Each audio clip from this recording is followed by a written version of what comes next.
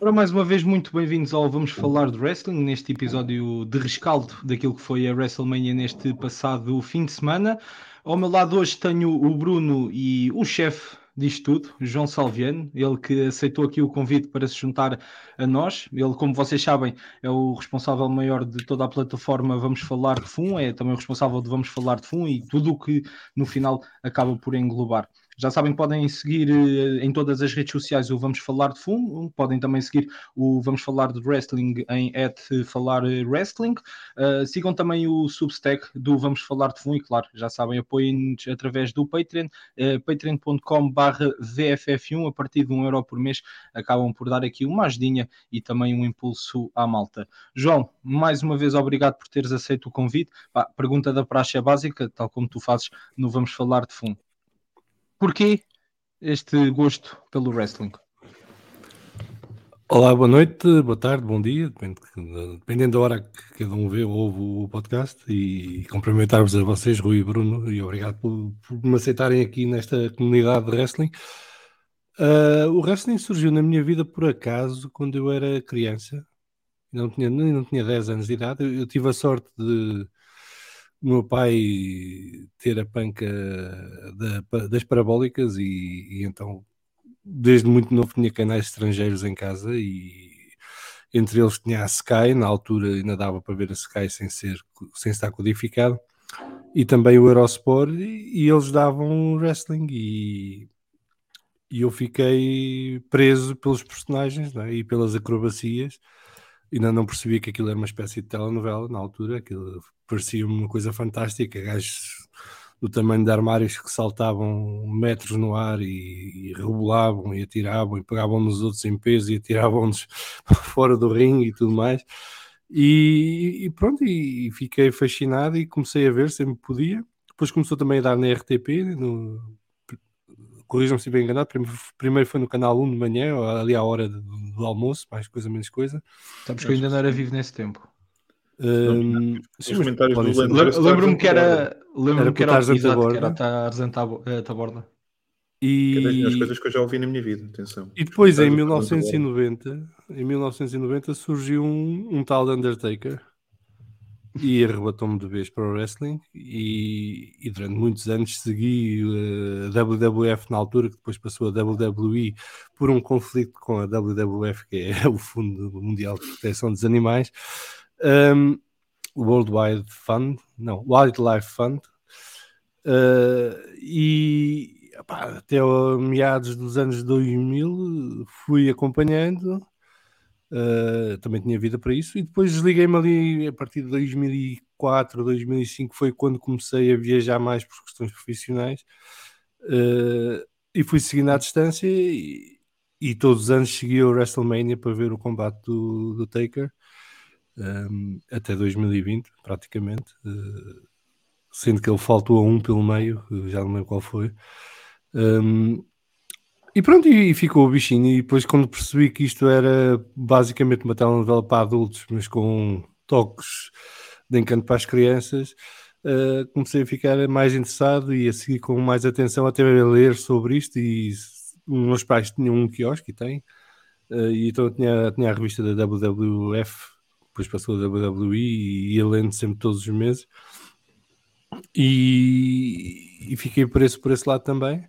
E depois eu costumo dar a WWE como exemplo muitas vezes para outros esportes, que é, a gente sabe que aquilo é combinado, mas aquilo está tão bem feito que só descobres no momento o que é que eles combinaram.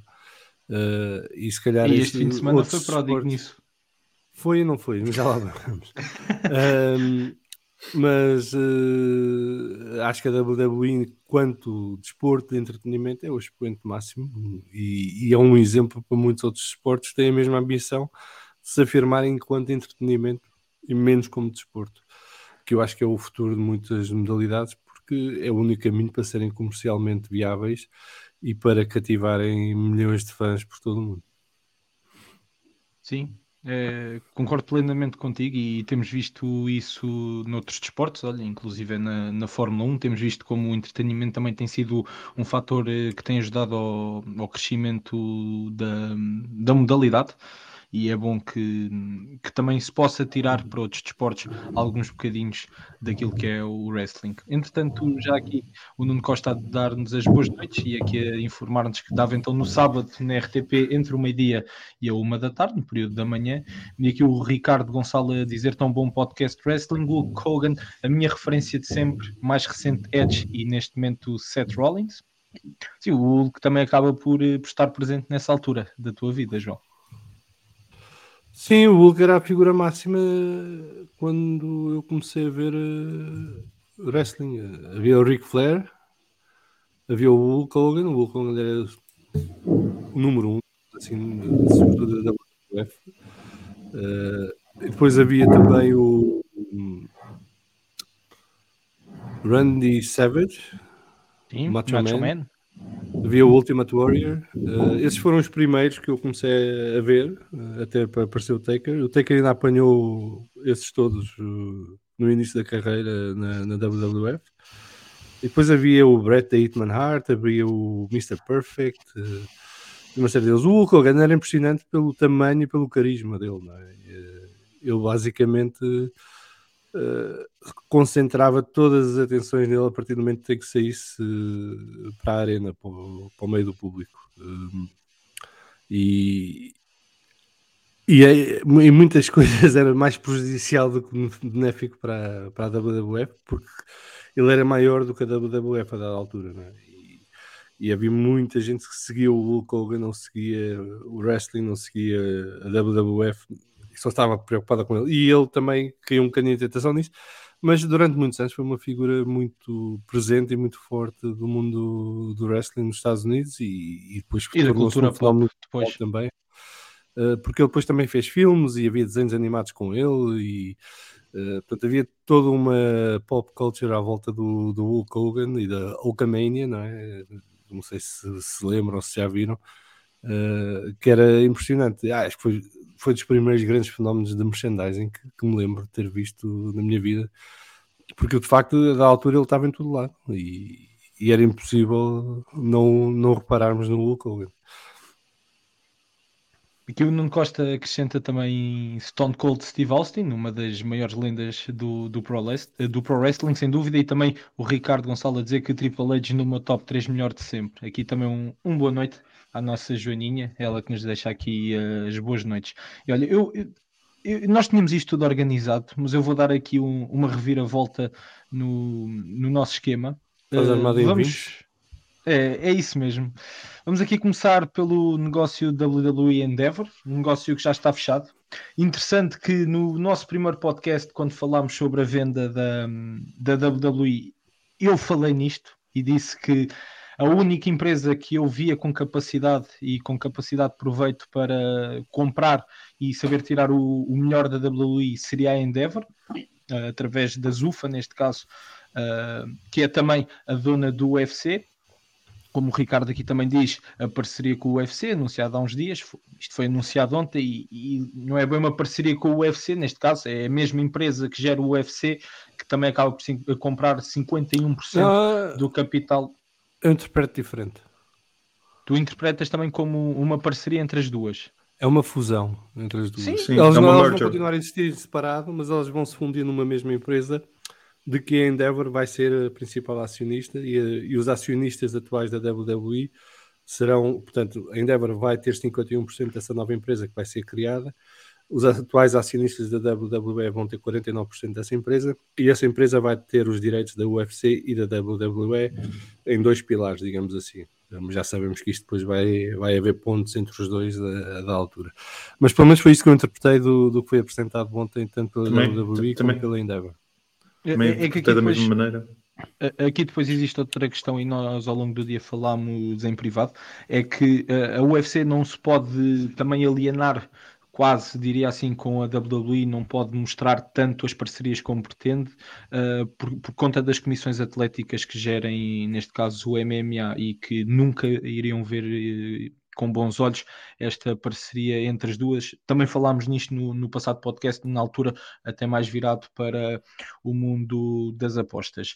Mas então é isso, a Endeavor adquiriu então 51% do capital da WWE E parece que as mudanças já estão um pouco à vista de todos. Ontem tivemos o Raw After Mania e acho que concordamos que acabou por ser uma decepção no ponto geral e acaba por ser uma das piores Raws After Mania dos últimos 10 anos à vontade.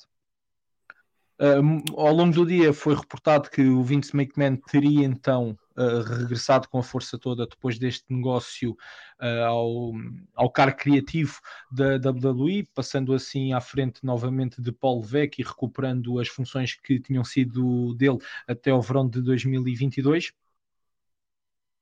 Perdão.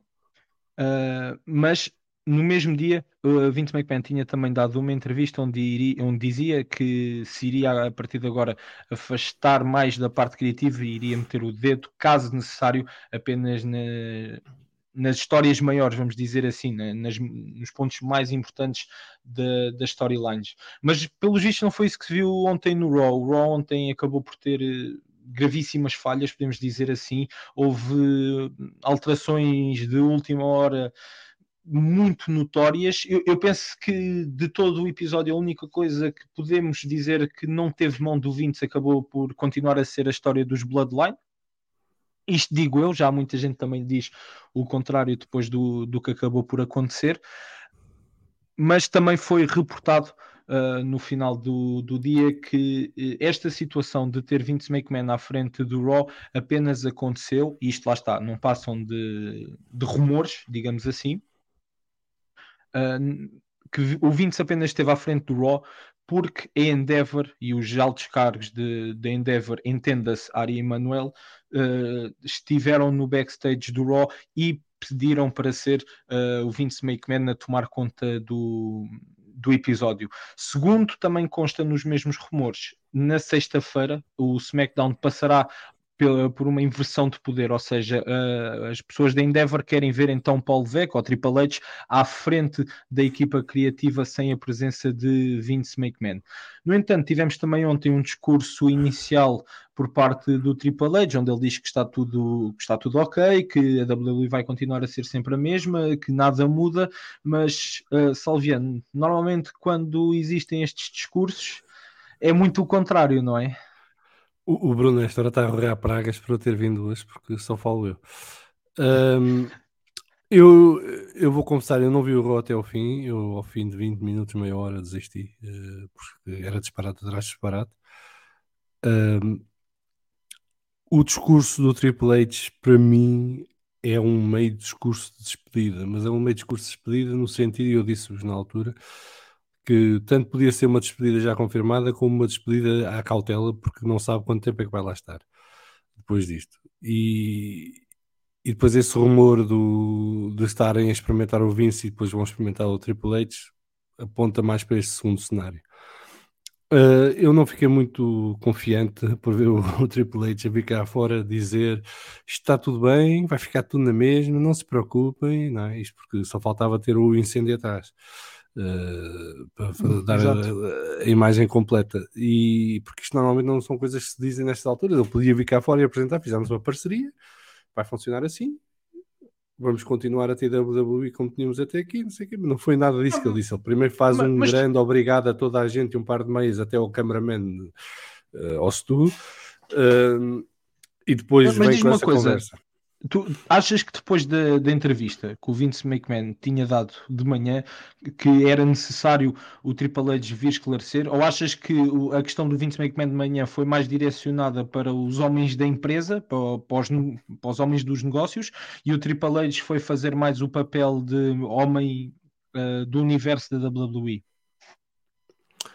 Eu acho que o Vince faz uma declaração que é para investidores, para o mercado em geral, para financiadores, porque eu suponho que haja bancos e instituições financeiras por trás deste negócio, e no sentido de acalmar quaisquer receios que hajam, até porque o Vince vem de um escândalo que é complicado nos Estados Unidos, que é um escândalo de cariz sexual, que não é daquelas coisas que passam de repente, aquilo fica e deixa marca, e portanto ele tem que quis dar algum distanciamento entre ele e a operação da nova empresa no dia-a-dia. Sim, o que não invalida o que aconteceu ontem, nem o que aconteceu ontem invalida o que eu disse de manhã. Deixa-me só pegar nisso, porque também houve muita gente a questionar como é que a Endeavour, malta que não conhece tanto a empresa, como é que a Endeavour iria funcionar sabendo que o Vince McMahon estava... tinha esse escândalo por trás, um escândalo bastante recente, e assim, é preciso ter em conta que a Endeavour, volto a dizer, é também dona do UFC, tem também grandes negócios com o Dana White, e que o Dana White, na passagem de ano este ano, foi apanhado numa discoteca a dar uns valentes chapadões à mulher, e a Endeavour respondeu com um programa na televisão americana de concurso de chapadões. Portanto, não é uma empresa que se preocupe muito com essas situações. Mas não é a empresa que tem que estar preocupada. Quem poderia estar preocupado eram os investidores e os financiadores do negócio. E isto são questões reputacionais e, portanto, a Endeavour se calhar está entalada e tem que jogar para a frente, não é? Porque, repara, tanto o Vince como o Dana White não são figuras que tu substituas de repente no meio de um escândalo. Exato. E, portanto, isto tem que ser gerido com pinças. E quem sabe se daqui a uns meses, se calhar, tanto um como o outro não saem pela porta pequena e dão a vez a outros. Agora, acho que neste momento estamos numa fase em que vai haver uma reavaliação da WWE e provavelmente da UFC também, em que eles vão olhar muito bem a Endeavour, sobretudo, mas também em parceria com os acionistas da WWE, que vão fazer parte da nova empresa, vão olhar muito bem para quem está nos lugares de liderança de cada empresa, nos vários departamentos, como é que está a situação financeira de cada onde é que pode haver sinergias e onde é que há excessos, e vão tentar pôr ordem na casa e criar uma nova estrutura que leve as duas marcas para o futuro. Isso será o mais normal numa fusão entre duas marcas, sobretudo desta dimensão. Eu acho que a WWE sempre teve um problema de cash flow, porque aquilo derrete dinheiro a toda a hora, não é? É impressionante a quantidade de pessoas que a WWE emprega diariamente, e nos Estados Unidos há muita gente que trabalha ao dia, para além depois do que é visível, que são as superestrelas e tudo mais, mas toda aquela estrutura é impressionante. E o WrestleMania 39, por exemplo, foi o maior evento da WWE em receitas e audiências nas redes sociais. Mas isso quando fores a ver as receitas do evento versus os custos do evento, o que sobra é pouco. E portanto daí também a WWE ter necessidade de entrar num negócio destes, né? Porque se a WWE desse lucro à série, não precisavam de fazer fusão com ninguém, não é? Portanto também temos que olhar friamente para a realidade das coisas. Não é uma empresa que esteja em dificuldades financeiras, não é isso que eu estou a dizer, mas é uma empresa que precisa de muito capital em tesouraria para funcionar como um relógio suíço. E a WWE é um modelo de negócio que deve funcionar como relógio suíço, não é? Não pode correr o risco de deixar de ter dinheiro para pagar às pessoas uma semana ou duas porque se atrasou qualquer coisa, porque isso, a cada semana, há pelo menos 2 espetáculos da WWE. Portanto, há aqui muitas condicionantes. Agora, o que me preocupa a mim é que estilo de WWE vamos ter sob a égide desta nova empresa, não é? E porque quem gera o UFC gera com um modelo de negócio completamente diferente de quem estava a gerir a WWE separadamente. E a WWE sempre foi muito desenhada para as massas, e o UFC é desenhada para um público nicho muito identificado, não é? E não são necessariamente os mesmos públicos, não é? São perfis completamente diferentes. De todo. A WWE, por exemplo, tem uma penetração enorme nas idades mais jovens, não é? A partir dos 5, 6 anos até aos 25, 30, tem uma captação de mercado enorme, coisa que a UFC não tem. A UFC é mais a partir dos 25 para cima. E depois, a WWE é violência transformada em arte. A UFC é violência, ponto. Não há arte sequer. Portanto, então não há. Não seja tá assim. Bem. Sabes o que é que eu estou a dizer? E portanto, eu estou interessado em perceber como é que eles vão manter isto a funcionar sem estragar um ao outro. Porque os dois têm a sua função e os dois servem públicos diferentes. E quero ver se não caem em tentação de explorar um para beneficiar o outro ou deturpar um bocadinho aquela que é a identidade e o perfil de cada uma destas marcas. Mas eu já falei muito e o Bruno ainda não disse nada. Ele está mortinho por falar do Homos. Portanto, Bruno, o que é que tu achas disto tudo? Estou a substituir o Wozard agora como moderador. Há finalmente um moderador a sério neste podcast, não é? Claro. Bem, em primeiro lugar, desejar boa noite a todos os ouvintes, seja indeferido, seja aqui ao vivo no fórum TSF. A questão da Endeavour. A Endeavour apareceu como lista de potenciais, na primeira lista de potenciais compradores, e a ligação que eles tinham sobre a WWE era que a maior parte das grandes estrelas eram agenciadas pelos mesmos. Apareceu assim uma nota de rodapé, já não me lembro se não foi na CNBC, quando aparece a lista completa dos potenciais compradores. Admito que para mim foi um género de surpresa. A olhar mais friamente percebo o que é que queria acontecer, o que é que podia acontecer. A Endeavour claramente é uma promotora de eventos ao vivo e uma das maiores neste momento. E parece-me que a estratégia que a WWE assumiu nos últimos anos parecia que estava literalmente a querer-se fazer o romance já há muito tempo e nós não nos apercebemos. Durante muito tempo sempre tivemos a ver a WWE finalmente a querer adotar um modelo de negócio onde havia grandes eventos em sítios onde normalmente não eram televisionados, seja a Austrália, o Reino Unido, a Índia, agora Puerto Rico no Backlash. E é o tipo de negócio que a Endeavour começou a fazer com a... Já não... É qualquer coisa começada com Z, mas qual é que está por trás da UFC? A Zuffa. Nos últimos anos, que eles também estavam muito sediados nos Estados Unidos e agora estão a fazer questões mais globais. O impacto que a Endeavour vai ter no futuro da WWE só se vai descobrir a longo prazo. Se eu tivesse que apostar agora e dizer o que é que poderá ser a maior diferença que a Endeavour vai fazer à WWE, eu acho que vai ser uma reestruturação daquilo que nós consideramos os eventos semanais. Eu acho que poderemos ter um género de... Ou seja, em vez de termos uns shows altamente produzidos, como temos o Raw, segmento a segmento, talvez quase um Fight Night à UFC, como quem diz, house shows grandes, televisionados, onde cerca de 80% seria wrestling, 20% seriam segmentos. Eu acho que isso poderá ser se eu tivesse que apostar, e olhando para o modelo de negócio que a UFC que estão a ter, poderia ser a maior diferença que podiam trazer aqui. Sim, mas atenção, tu no UFC... Calma. Tu no UFC não precisas de contar a história. Sim. Okay? E mas ela existe porque tens gajos que sabem fazê-la.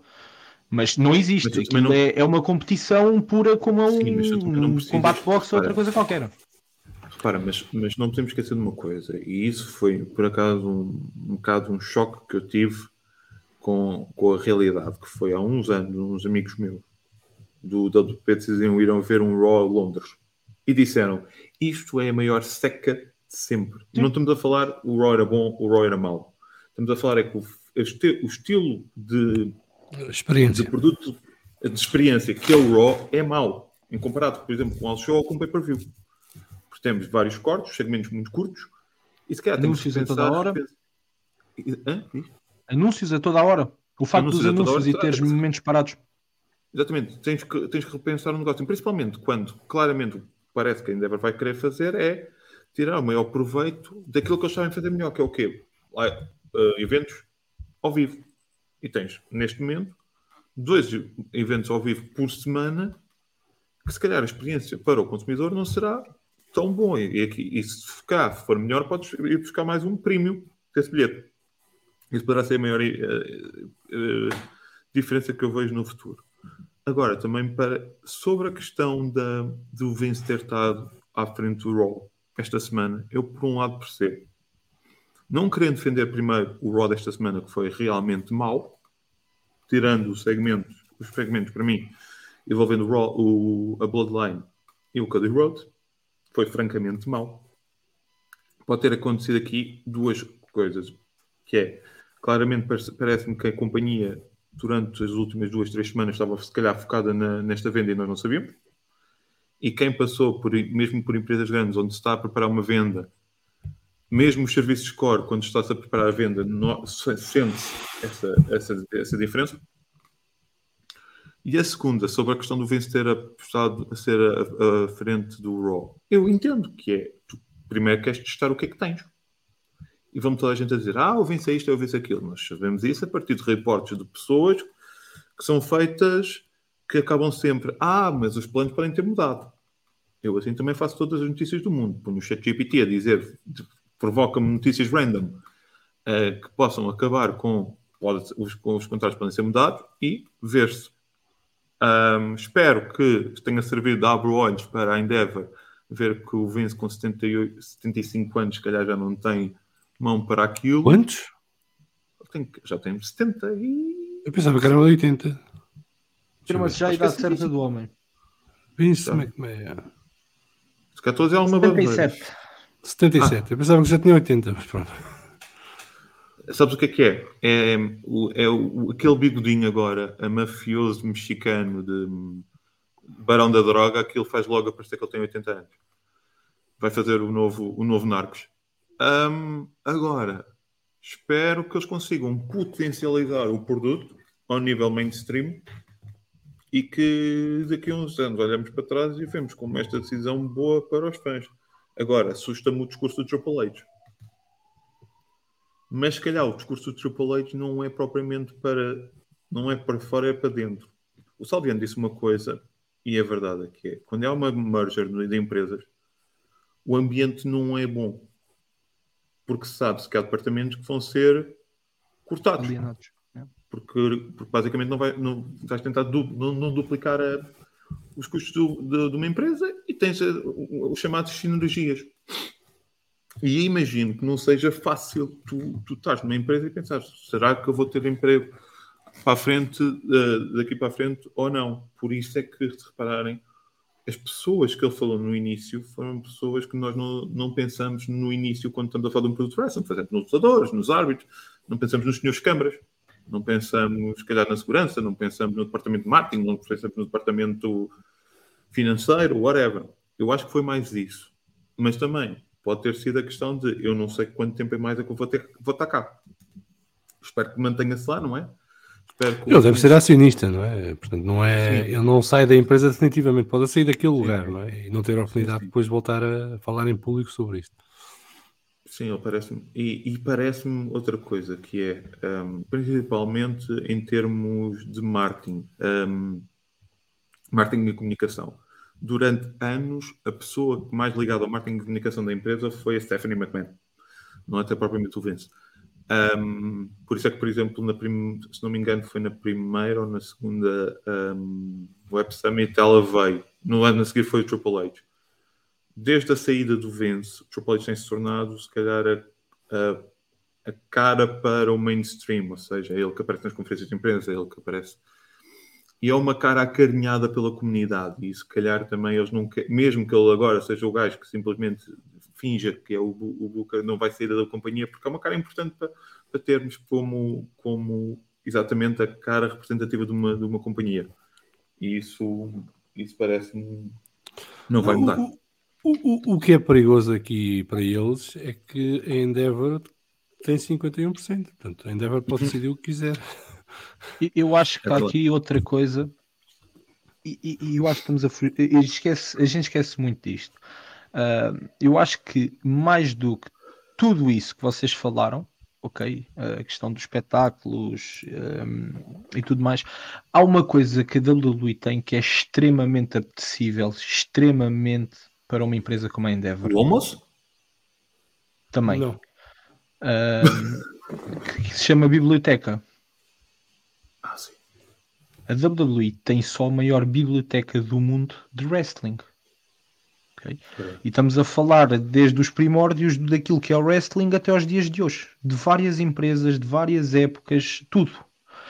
Não nos esquecemos que as duas maiores a biblioteca das duas maiores empresas de wrestling estão na WWE. que é a própria WWE, e a WCW. E isso também pode agradar muito à Endeavor. Mas os estúdios da WWE para a Endeavor vão ser um mimo. Que é algo que a Endeavor há muito procurava e não queria fazer esse investimento. E eu não sei, e daí dizer que logo no início nós não conhecemos ainda os contornos do negócio, mas eu não sei até que ponto é que este negócio também não inclui a WWE Studios. E há Sim. estas questões para a Endeavor. Já agora, a questão das sinergias, espero que se vá notar quando o CM Punk for induzido ao Hall of Fame e puserem no video package os melhores momentos dele no UFC. Também é só 1 minuto e 54, não é muito? Então, mas ponha em câmera lenta que é para parecer mais. Pronto. Bem, lá está. Tendo em conta que também não conhecemos muito mais sobre. Não, mas só dizer uma coisa. A Endeavor está localizada em Las Vegas. Okay? Sim. A WWE está localizada em Connecticut. Não, mas espera aí, mas a Endeavor não foi criada em Hollywood também? Não, a Endeavor está sediada em Las Vegas. Ok. Agora. Mas foi criada em Beverly Hills, Ok. assim como a Zufa, pensava mas que eles mantinham lá um escritório também. pá, Não, sei que depois eles... de escritórios podem ter vários Sim. sítios, mas a sede é Las Vegas e a WWE é Connecticut. Isto vai ter impacto também nas decisões que vão ser tomadas. Não é só questão de estudos, tem a ver com questões fiscais, tem a ver com questões laborais. Portanto, há muitas decisões que vão ser tomadas agora que vão ter impacto com base nestas duas localizações e vão manter os dois escritórios. Mas olha, que uma das coisas que eu acho que a WWE nunca abdicaria, fosse qual fosse o negócio, era de sair do Connecticut. Pá, não sei, há muito aquilo tem coisa sede em que leva... 51%, não tem controle. E, portanto, isso pode estar Sim, mas celebrado, pode ficar mas acordado. tem uma duração. Não, mas tem uma duração e depois pode ser facilmente anulado. Só uma pergunta. Eu não percebo. Eu quando estava a fazer o estudo de mercado da WWE vi isso, e não sei se isso depois avançou ou não. Eles estavam a pensar em criar uma nova sede, mas depois parou. Eles chegaram a avançar com a nova ou não? Ou Não. mantém-se o Titan Towers? Não. Eles planeiam fazer, pelo que eu percebi, não sei se é isso que estás a falar. Eu sei que eles iam construir um mega warehouse, um mega armazém. Não. Até para criarem... Sim, mas até para criarem um museu e tudo mais. Sim. Eles querem fazer, eles querem mesmo ter todo o armazém à disponibilidade do público. E eu acho que na altura é que eles falaram que com a construção desse armazém poderiam também fazer uma nova sede. Não, porque Deixa-me só voltar aqui atrás um bocadinho. O Bruno estava a falar da questão dos semanais. A questão dos semanais não é muito simples de resolver, porque a WWE renovou contratos há pouco tempo, tanto com a NBC como com a Fox. Estão a acabar agora. Acabam este... Ou estão acertados. Não, foi renovado. Já foram renovados. Foi anunciado. Quando? Foi há pouco tempo, não foi há muitas semanas. A Fox acho que foi só 6 bilhões de dólares, uma coisa assim estúpida. Não sabia disso. Não, eu sei que eles têm contratos renovados há pouco tempo com as duas. Não sei se a NBC foi há mais tempo que a Fox, se foi ao mesmo tempo, se foi depois. Ora, olha, outra coisa... isto prevê o tipo de espetáculos que é. Eles não podem mudar isso agora à vontade do freguês. E aqui o Mr. P estava aqui a levantar a questão em relação ao negócio com a Peacock, que é outro negócio que faz parte deste pacote, não é? É que a Peacock tem os direitos da WWE Network nos Estados Unidos. E aí, eu não sei se tu sabes, mas durante quanto tempo? Porque isso sim não é nada o tipo de negócio da Endeavor. Eu digo já, mas a minha questão não é se é ou deixa de ser, é que estes negócios estão feitos a acordo. Sim. E portanto nos próximos tempos não vai acontecer nada enquanto isto estiver em vigor. Quando voltarem a ser renovados é que poderá ser. 250 milhões por cada ano.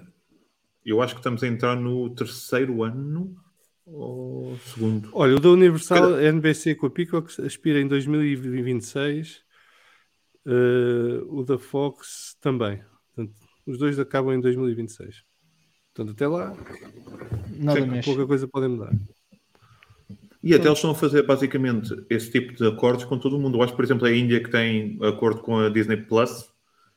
Portanto, preparem-se que, por exemplo, cá em Portugal vamos ter, se calhar, algum acordo nos próximos tempos, ou pelo menos a Europa, para os direitos da WWE Network estarem agregados a uma plataforma de streaming. Não sei se vai ser a Disney, porque ESPN e a Disney vai se livrar da ESPN, portanto... Sim, pode haver spin-off disso. Portanto, vamos ver, mas pelo menos até 2025 não deve acontecer grande coisa. Eu diria até 2026 são os contratos que são assinados. Poderão mudar algumas questões de pormenor nos programas, podem fazer uma transição lenta para um modelo como estavas a dizer, mas não pode ser nada de muito radical. E a questão dos anúncios vai se manter, não é? Isso é a publicidade das televisões, faz parte dos contratos. A WWE não tem decisão. Olha como a NASCAR. A NASCAR também não Mas queria eu não sei até que ponto, anúncios, eles vão fazer um modelo de negócio, por exemplo, para anúncios, como a UFC tem, ou seja, e já estão a começar a fazer, ou seja, ver... Sim, mas neste momento até 2026 não podem. Sim, até porque a forma como as empresas têm de criar receita depois com os anúncios. Eu acho que, não sei como é que é a distribuição, que se é 60-40 também. A WWE também ainda ganha com os anúncios. Olha, o que vai ser giro, e vocês quiserem falar de dinheiro, e isto só mesmo para rematarmos esta questão, porque lá está, ainda está O regresso do muito Shane no McMahon? início, vai ser o facto de ver os lutadores do UFC a paparem à boca grande, verem as superstars da WWE a receber royalties, e muitas das vezes mais em royalties do que em ordenados do que os meninos da UFC que não ganham um cêntimo em publicidade. Não ganham Isso nada. é que eu vou gostar. Não, os contratos são da UFC, não são dos lutadores. Tanto que Eles se nem vocês sequer ganham repararem, Eles nem sequer ganham pelos os jogos, por exemplo. não. Ok. Eles, a única coisa que ganham é, ou seja, por exemplo, até palco desculpa, e a eu li Venom. mal. Portanto, os contratos de televisão com a NBC e com a Fox acabam no próximo ano. O da Peacock é que está renovado para 2026. Da Não WWE sabia. Network. Mas o da Fox já foi. Mas os contratos da Fox e da NBC dá direito de first refusal às televisões. Sim. Portanto, eles é que decidem se querem continuar ou não, praticamente. Nos termos que a WWE puser na mesa.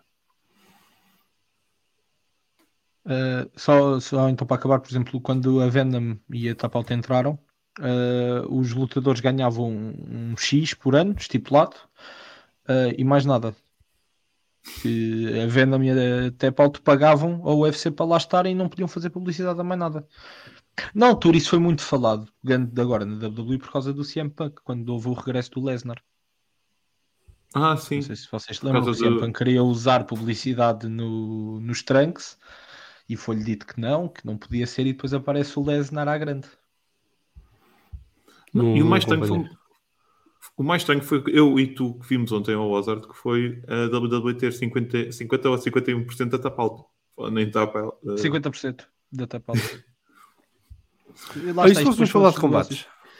É isso, vamos. Eu nem queria falar muito sobre este tema, já estamos aqui há quase 40 minutos. Então, isto parece o vamos falar de fundo. É mais ou menos. Falar 40 minutos num tema que não queres falar. Sim, também há disso. Mas isso é mais no colégio de comissários. Não, vamos lá.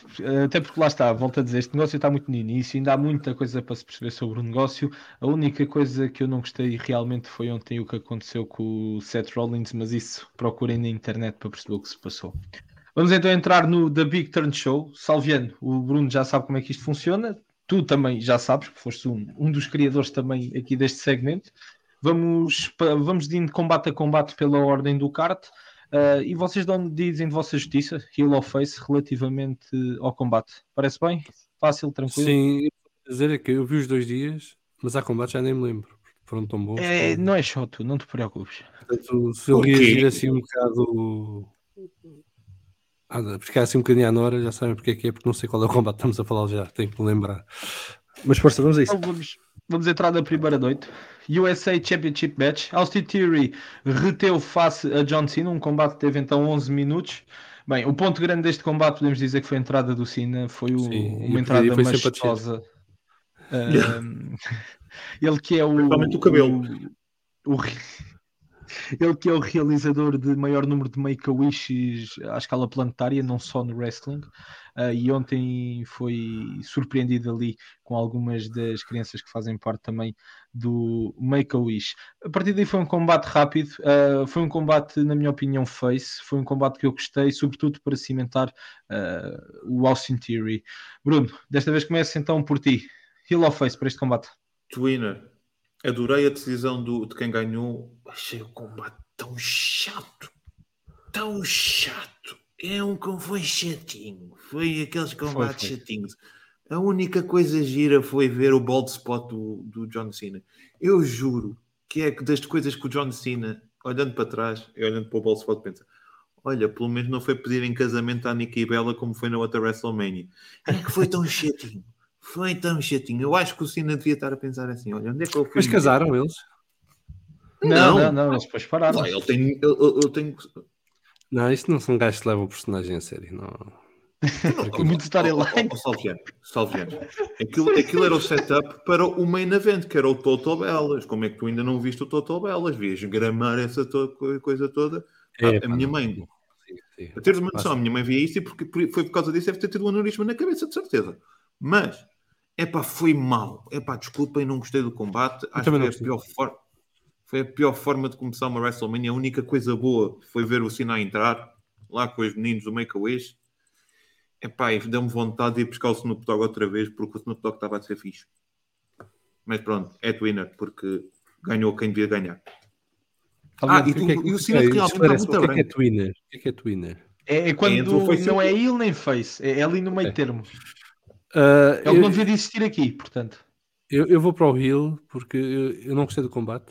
Eu não gosto do Theory, portanto, não é um personagem que eu simpatizo.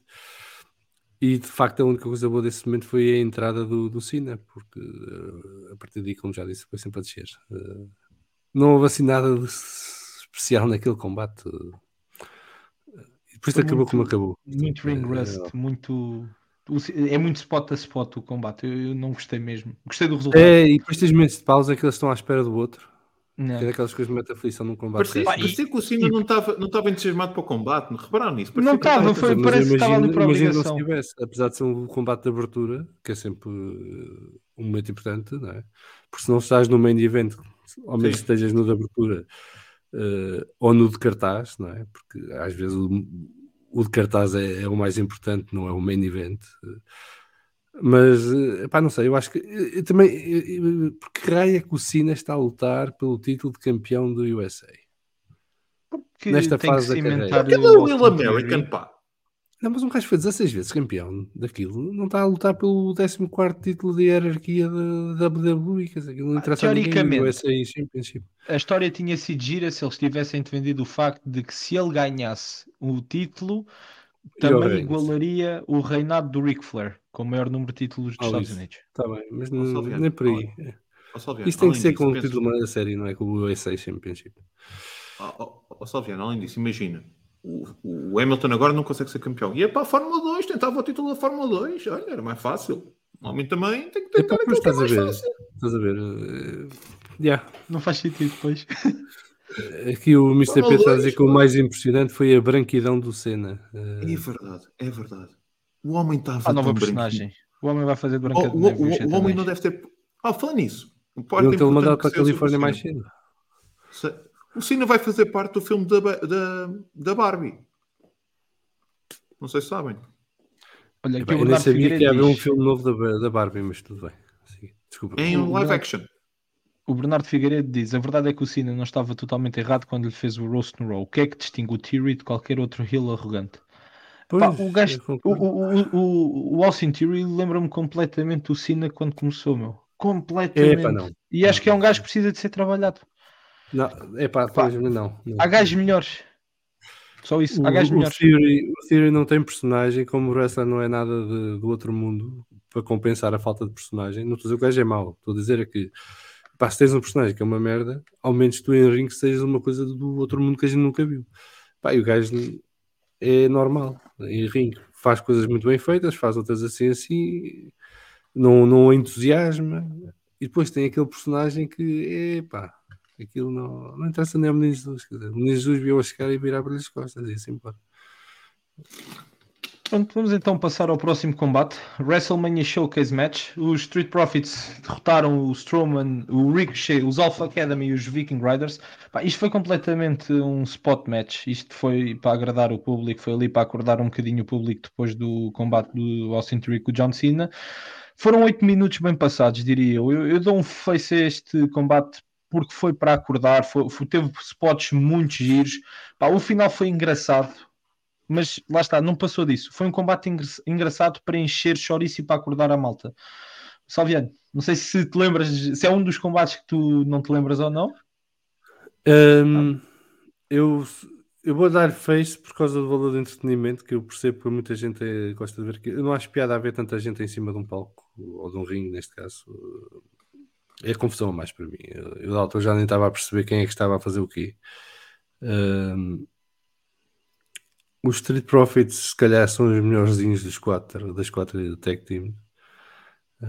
Eu achava mais piada se tivessem ganho os Viking Raiders, porque gosto de gajos que são assim uns trambolhos, sem a fugir para o grande, que não tem muito jeito para a coisa. Mas pronto, passou-se bem. Se calhar devia ter sido o combate que antecedeu o combate da Flair com o Ripley. Sim. Não houve uma sequência entre para mim ser do Rei dos Mysterio e passar para a Flair Ripley. Se calhar mais valia terem posto este combate no meio desses dois, porque aliviava um bocado a tensão do combate dos Mysterio e se calhar a malta estava mais animada para ver aquele que para mim foi o melhor combate do WrestleMania, mas já lá vamos. Mas dou-lhe face só pelo valor de entretenimento. Bruno, não há muito mais a acrescentar também. Só o spot do Angelo Dawkins a ir contra o Strowman, mas de uma forma que ele parecia um caminhão de tiro a ir contra um autocarro. Só por causa disso o combate vale por... Eu não sei se era um daqueles combates que estavas a dormir, convém dizer. Porque... Eu vim diferido na manhã do dia seguinte. A primeira noite foi muito complicada, mas eu já revi o show todo. Epá, e estou eu e as únicas duas pessoas que estavam acordadas naquela casa, não é? E só vemos um marmanjo a ir contra o outro e eu pensei, Jesus, o homem matou-o. Foi muito giro. Mas eu gosto deste tipo de combate para animar a malta. E eu gosto de todas as equipas que estão aqui. Epá, o Chaos Theory do Chad Gable no Strowman é estúpido. Pois Como é, é com muito um homem, bom. com aquela... Olha, há pouco falávamos de wrestlers que não têm personagem e precisam de ter muito wrestling. O Chad Gable é esse gajo. Claramente. Não tem personagem nenhuma, mas o wrestling está lá todo. Epá, é assim, não é o facto de ser um German, é o facto de ser um Chaos Theory. É mais difícil porque tu tens de pegar, ou seja, tu quando fazes a primeira cambalhota, tu ficas com o outro lutador em quase peso morto para levantar. Epá, é incrível, que coisa linda. Epá, e depois o doutor lá a fazer o splash, que também é ridículo. Portanto, eu gostei do combate. Olha, eu concordo com o que o Bernardo diz aqui. Até pensei que o Showcase fosse substituir a Battle Royale do Andre the Giant, que ainda passaram no SmackDown, vencida também pelo Lashley, mas que gostou do masculino pelo nível de talento que lá estava. Lá está, é isto. Foi um Showcase match autêntico. Foi bom. Próximo combate. Olha, perdemos o moderador. Próximo combate. Ficamos sem moderador. O que é que tu achas? Seth Rollins derrotou o Logan Paul em 16 minutos e 15 segundos. Eu gostei tanto. Eu gostei de tudo neste combate. Primeiro, a entrada do Logan Paul. Olha. Desculpa. Continuem. A entrada do Logan Paul é qualquer coisa. Depois, eu quero muito no que criem já no 2K a garrafa da Prime. Adorei aquilo.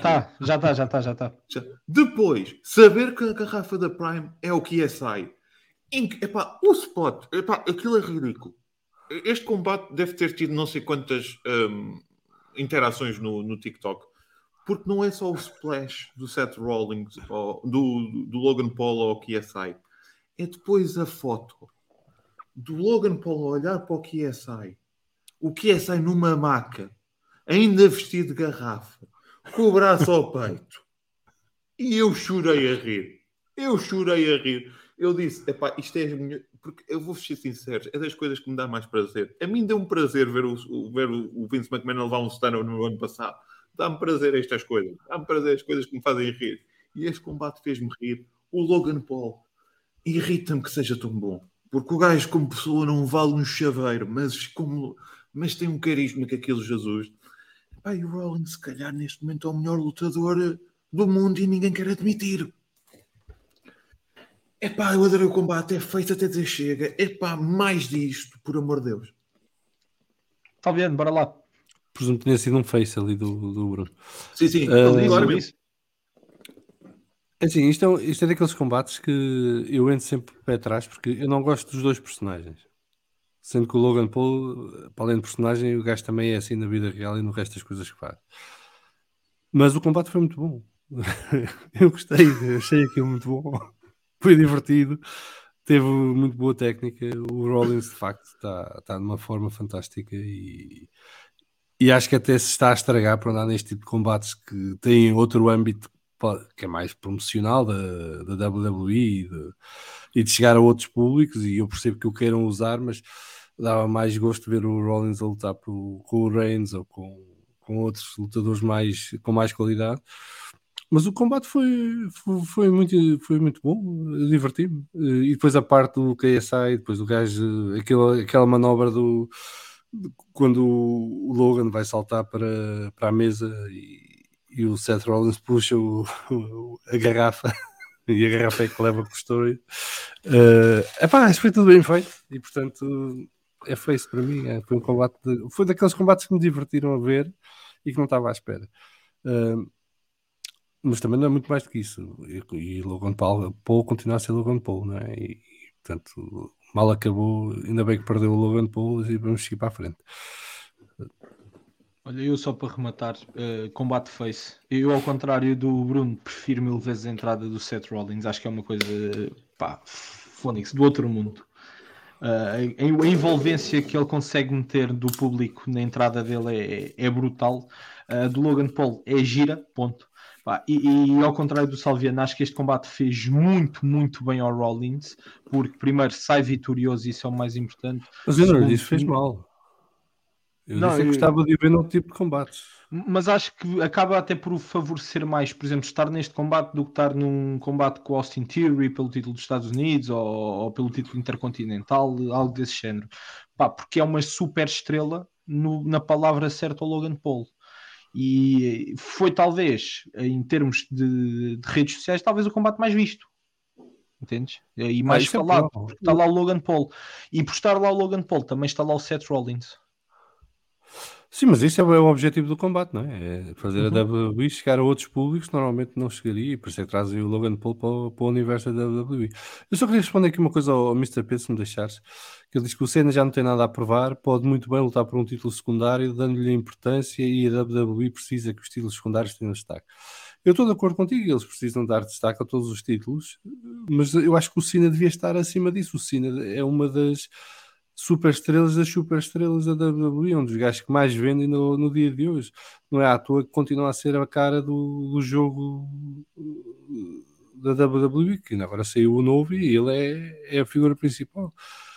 Quer dizer, acho que o Cena devia ser mais preservado para outro tipo de histórias. E acho que para dar destaque ao título do USA Championship, se calhar há outras figuras que podes pegar e apostar nelas para esse tipo de combates. Mas é a minha opinião pessoal. Eu acho que há gajos que estão acima deste tipo de coisas e que representam a marca. E portanto devem estar reservados para outro tipo de papéis, que não papéis secundários, porque o título de USA Championship é um papel secundário. Tanto é que tiveram que compensar metendo aquilo a abrir a da WrestleMania, porque é o John Cena que lá está. Mas eu acho que aqui a questão não abria a WrestleMania. O título dos Estados Unidos neste combate é colateral apenas. O combate é para ser a questão do Theory e não era necessário, eu acho que não era necessário, era o título estar em jogo. Poderia ter sido claramente um combate normal. Mas entendo que seja a WrestleMania que o título tenha que estar em jogo. Olha, é um twinner.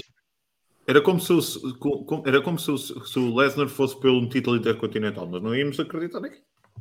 Se bem que o Lesnar acho que Olha, depois aqui o Bernardo diz também que o Logan foi das melhores celebridades que trouxeram e que tem mais carisma do que muitos e dentro do ringue supera as expectativas que todos tinham. Isso concordo em absoluto. Sim. Absoluto mesmo. Próximo combate. E aqui, se não foi o combate onde eu estava a dormir, deu-me vontade. Becky Lynch, Lita e Trish Stratus venceram as Damage Control naqueles que foram talvez os 14 minutos mais longos da primeira noite. Muito rápido, ele, e nem vou justificar. Salviano. Ganhou quem eu achava que ia ganhar, o resto do combate já apaguei da cabeça. Bruno, se quiseres. ele, tirando a gear da Trish. WrestleMania 22 all the way up. Way up. Way up. Muito way up. E push-up também. Jesus. Isto é mal dizer, mas foi o único... Naqueles 5 pessoas que estavam a ver o combate, foi o único ponto de interesse que nós estávamos a ter, era que ia haver ali um problema. Pronto, mas foi isto. Eu penso que a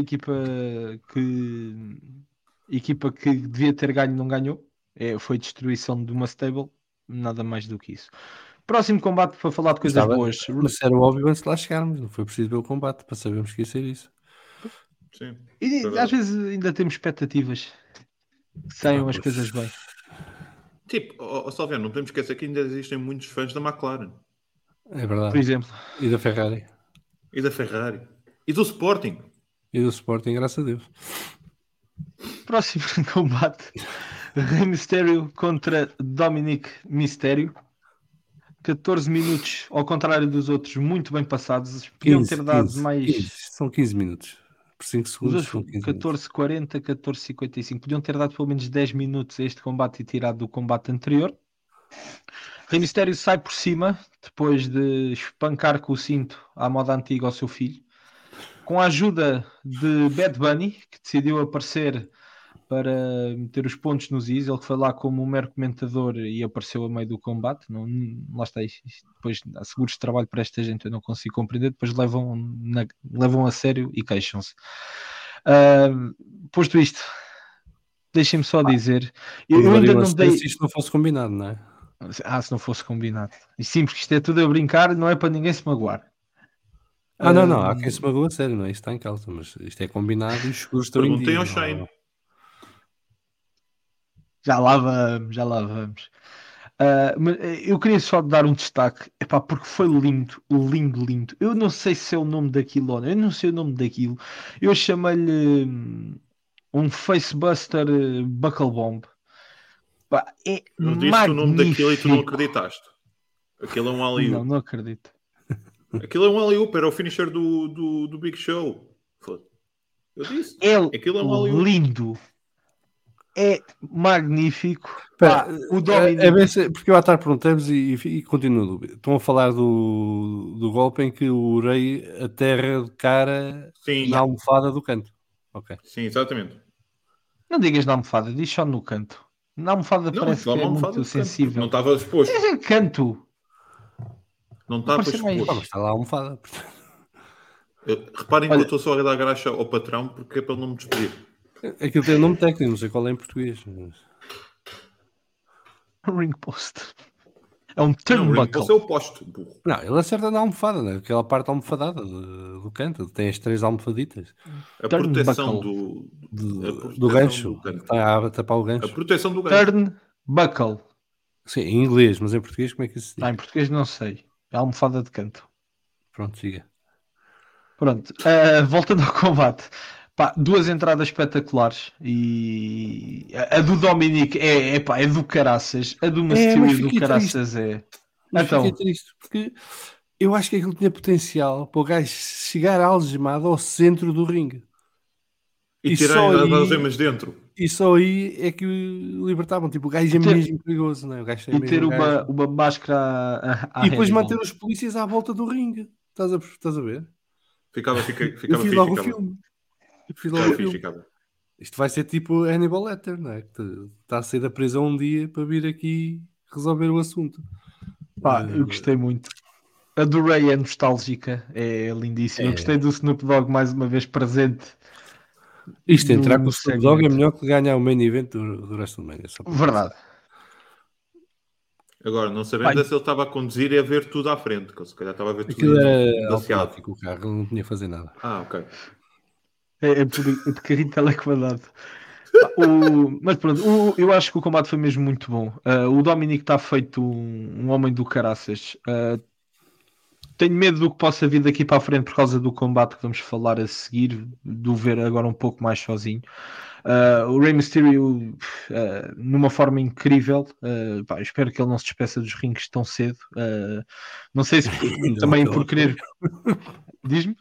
Ontem lá esteve. Eu digo isto por causa da questão do Hall of Fame e tudo. Sim, no Raw puseram o gajo em palco para perder com o Theory, portanto. Com muitas... Ele já fez a revisão dos 50 mil nos joelhos, já fez a terceira operação. Isto agora dá para mais. Já deve ter uma daquelas merdas de titânio como o Taker também tem. Não. Dá mais se não me engano, ele tem 8 operações ao mesmo joelho uma vez. E no outro tem 6. O Taker também teve até conseguir pôr aquilo de titânio. E depois de pôr aquilo de titânio deu para fazer mais 4 WrestleMania. E a anca. O Taker também tem uma cena na anca bem estranha. É como eu falei também. Mas pronto. Eu só fico aqui um bocado triste pelo resultado, mas tendo em conta o que vem a seguir, compreendo. Eu acho que o Dominic devia ter saído por cima. Porque acho que nós falamos há pouco tempo do AEW Revolution e falámos de como o AEW soube cimentar novas estrelas, e acho que faltou um bocadinho disso neste combate. Na segunda noite então nem se fala, e também já vamos lá chegar. Posto isto, Salviano, heel ou face este combate? O combate é face, mas eu acho que devia ter ganho o Dominic. Acho que, e temos andado a dizer isto há umas semanas, eu acho que faz falta à WWE nesta altura um personagem verdadeiramente negro, dos maus, um gajo mau caráter, mal formado, disposto a tudo para ganhar. O Dominic estava no ponto para isso. Agredia a irmã, agredia a mãe, andava a porrada com o pai, mas tinha que ganhar. Perdendo, eu percebo que a WWE quer preservar o Dominic para ter a porta aberta para os dois lados, não é? Porque isto agora eles podem escolher a narrativa que quiserem, não é? A narrativa da salvação, de viu a luz e vai regressar para o seio familiar e vai passar a face, ou ainda vai ficar mais dark porque perdeu e ainda está mais ressabiado contra o pai e a família, e portanto há para os dois lados. Mas eu acho que WrestleMania não é o sítio para deixar portas abertas, é o sítio para escolher caminho. Para fechar. E acho que fazia mais sentido ele sair heel ainda mais heel do WrestleMania, ganhando ao pai contra tudo e todos, e com a ajuda dos Judgment Day ao máximo, que é para ser ainda mais porca a coisa, que é para ficarmos. Acho que faz falta na WWE um gajo que adoremos odiar. Um Edge, por exemplo, olha, um Edge, boa. O Edge foi muitos anos isso, não é? Tu vias o gajo entrar e tinhas ódio ao gajo, mas adoravas ter ódio ao gajo. E não é ódio para o matar, é ódio no sentido quero que este gajo perca hoje, eu leve uma surra. E o gajo raramente perdia ou levava a surra. E isso ainda alimentava mais o ódio ao personagem. E esta WWE não tem, está muito mansa nesta altura, neste tipo de personagens. Não sei se é para alguma coisa... Tem alguma coisa a ver com o politicamente correto, ou estarem a evitar algumas storylines, mas acho que faz falta um personagem desse, e o Dominic estava no ponto para isso. Vamos ver o que é que eles fazem agora com ele. Mas o combate foi muito bom, e acho que foi bem feito o combate. Portanto, teve momentos bons dos dois, teve momentos baixos dos dois, houve aquela química com a família que foi interessante, e acho fantástico que a família se exponha assim. Porque aquela é a mesma família, não é inventado para o storyline. Sim, mas lá está, são famílias de wrestling desde nascença. Eu sei, mas mesmo assim, podia não alinhar a irmã, podia a mãe ter mais prejuízo, não é? Até porque o Rei, durante muitos anos, era um personagem misterioso, daí o nome, não é? Ele, basicamente, ninguém sabia nada dele fora dos rings, não é? Agora até já sabemos a cara dele e tudo, mas... A WCW já se sabia a cara, verdade seja dita. Desculpa? Nos tempos da No WCW já se quando conhecia a ele perde cara. com o Kevin Nash. Está bem, mas tu No dizes máscara. que ele está na WWE. Ao Sim, sim, início, sim, eles houve quiseram uma sempre cooperação preservar isso, enorme, sim, sim. Quer dizer, e, obviamente na altura não havia redes sociais, era mais fácil. Sim. Ou estavam no início, as redes sociais era mais fácil controlar do que agora.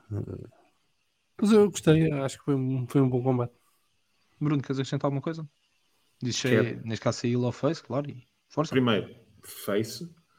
Segundo, há uma química estranha que parece sair daqueles filmes entre a Lia e o irmão, que eu não sei o que é que se passa para ali, aquilo é muito estranho. Outra coisa que eu quero dizer antes que comecem a falar, mas o árbitro permitiu que houvesse chibatada de cima neste combate e não permitiu no main event. Isso é fácil de justificar. Não é permitido em combates, mas é permitido enquanto forma de educação dar chibatadas no filho. E foi o que aconteceu neste combate. E foram chibatadas que eu gostei muito. Epá, eu quando vi que este era o combate a seguir, ou seja, quando vejo os segmentos do combate, eu pensei, estão a fazer um bocado isto à Wrestle Kingdom, que é o Wrestle Kingdom não tem buffers, então é um crescendo até ao fim. E eu disse ontem, peço desculpa, na sexta-feira, e pensavam que estava a gozar, mas não estava. Para mim, os dois combates possíveis de fechar a noite eram este e aquele que fechou. Porque eu tenho a certeza que as pessoas queriam ver este combate e queriam ver o Dominic a levar na pá. Epá, a entrada do Ray é qualquer coisa de incrível. A máscara do Ray à Great Muta adorei. Eu sei que não parece o Rey Mysterio, mas para quem gosta do Great Muta é tipo... E foi a homenagem, não foi ao Great Muta, porque ele entrou no Hall of Fame com o Rey. Sim, sim. Epá, foi tudo bom. Adorei o combate. Epá, um miúdo com 25 anos numa posição dessas e não quebrar, tiro-lhe o chapéu. Mas eles têm que evoluir a personagem dele agora, porque ele não pode continuar a ser o Putin rebelde contra o pai, não é? Agora tem que passar para outro caminho. Agora ele bate na avó. Quem sabe? Bem, próximo combate, e aquele que para muitos foi considerado o combate da WrestleMania, SmackDown Women's Championship. Rhea Ripley venceu Charlotte Flair, depois a vingar assim, aliás, a derrota de 2020, uma história autêntica, podemos dizer, de redenção para aquilo que foi a qualidade do combate de 2020 comparado com o desta WrestleMania. Pá, para mim, de longe o combate da WrestleMania, de longe o combate da noite, de longe o melhor combate feminino da história da WrestleMania e de longe o melhor combate feminino da história dos Estados Unidos e do continente americano. Posto isto, não tenho muito mais a dizer. Bruno. Não tens muito mais a dizer, posto isso? De certeza? Não queres pôr mais nada, ainda mais... Nada. Está bom assim? Eu, por causa da minha ligação emocional, considero o combate bem a seguir o melhor combate da noite. Tira a parte emocional. Wrestling puro. Wrestling puro é este, claramente. Mas a questão é que é assim, nós não podemos tirar a parte emocional de uma coisa quando nós vemos. Ponto. E o wrestling é emoção. Com isto dito, ouch, aquele segundo German suplex da Rhea Ripley, ouch. Eu juro, quando estava a ver em direto, pensei bem, a Charlotte Flair acabou de partir o pescoço. Que sorte que teve. No nariz. Epá, mas o nariz, o corpo dela leva uma chicotada, não é? Quando ela cai de cara, sim, tu vês que o pescoço leva ali um estalo. Esse é o problema. Além disso, o nariz, qualquer cirurgião plástica ela deve ter, e ela já conhece alguns, aquilo resolve. Ela estava extremamente lean. Não sei se repararam, mas ela estava extremamente lean. Ela parecia literalmente o Gargano quando se preparava para os takeovers. Não sei se há uma questão para ajudar em termos físicos ela ou não, mas ela estava... parecia uma... Vou dizer isto, não me interessa, mas parecia uma besta. Os impactos que ela fazia nas manobras, aquilo foi uma coisa... Isto parecia um combate claramente japonês. Mas japonês a sério. Um strong style puro. Strong style puro. É incrível. O combate é incrível. Ainda bem que ninguém se aleijou. O resultado foi aquele... Acho que elas não diriam isto. Não, mas ninguém se aleijou a sério, melhor dizendo. Sim, Ou seja, sim. uma lesão preocupante que pudesse acabar ou diminuir a sério a carreira das duas. Só houve uma coisa que eu não gostei no combate, foi aquela referência da... Agora ninguém vai perceber isto, mas da Rhea Ripley ao Rudy Giuliani, aquela tinta que escorre pela testa abaixo. Parecia literalmente o Rudy Giuliani na última vez que As apareceu no maquilhagens Bullies. foram muito exageradas, tanto de uma como de outra. Foram muito exageradas. Mas, por exemplo, no caso da Rhea, eu acho que depois o efeito fica muito fixe. Para aquilo Sim, que é a personagem da Rhea. ficou fixe. Epá, Eradicator, aquilo, mas que, epá, incrível. É incrível, epá, foi muito, muito bom. Epá, e só tenho pena que a noite a seguir o combate, que eu se calhar estava mais perto que este, tinha selecionado. Mas já vamos, é isso. Está bem? Eu só acrescento que para mim este entra para o top 20 dos melhores combates que vi em WrestleMania. Diretamente, não sei em que posição, mas entra facilmente. O combate é muito bom. Tanto nível técnico como da performance das duas. Todo o diálogo delas ao longo dos 23 minutos. Porque elas estão em constante diálogo. E ouve-se, é perceptível, não é? Eu acho que foi de longe o melhor combate deste WrestleMania. O Bernardo está aqui a dizer que chegou a falar-se disto para o main event, a história não o merecia, mas as mulheres fizeram por justificar esse estatuto, se bem que para mim o melhor foi o do título intercontinental, que já lá vamos. Eu não sei se a história não o merecia, porque a história não foi mal contada e não foi mal montada, e portanto isto é um crescendo que vem de 2020 e que passa por vários momentos da carreira das duas e que culminou neste WrestleMania. Se calhar a história não pode ser mais bem explorada porque a preferência continua a ser dada às narrativas dos homens e portanto essas é que têm muito mais amplificação e hype do que têm as femininas. Agora acho que estas duas gajas são do melhor que a WWE tem nesta altura, tanto uma como outra, e este combate é prova disso. E acho que houve ali muito gajo no balneário que ficou a olhar para este combate e dizer que tem que aprender umas coisas novas, porque elas fizeram aqui coisas que nós não sabemos fazer e portanto temos que arrepiar caminho. Eu acho que se nós falamos tanto dos combates japoneses e sobretudo dos combates do Wrestle Kingdom e dizemos eu adoro os combates do Wrestle Kingdom porque não há história, mas eles contam uma história toda dentro do combate. Este combate foi isso. Eu acho que não houve falta de história nenhuma. Eu consigo olhar para o combate, não conhecer aquelas duas pessoas de lado nenhum e perceber tudo o que aquelas senhoras me querem contar. Tudo, de uma ponta à outra. As expressões da Flair, as expressões da Rhea Ripley, os moves que são utilizados, até os moves contam muito da história que foi 2020. Há uma coisa que para mim é deliciosa já no final do combate, que é a cara da Charlotte, a cara de satisfação da Charlotte. Percebe-se que é eu não sei se genuíno. reparaste, mas eles acabam o sinal do combate antes de passar para o anúncio e a Flair está a bater palmas. Sim, Estava super ela estava satisfeita com genuinamente o que tinham feliz com acabado o de fazer. combate.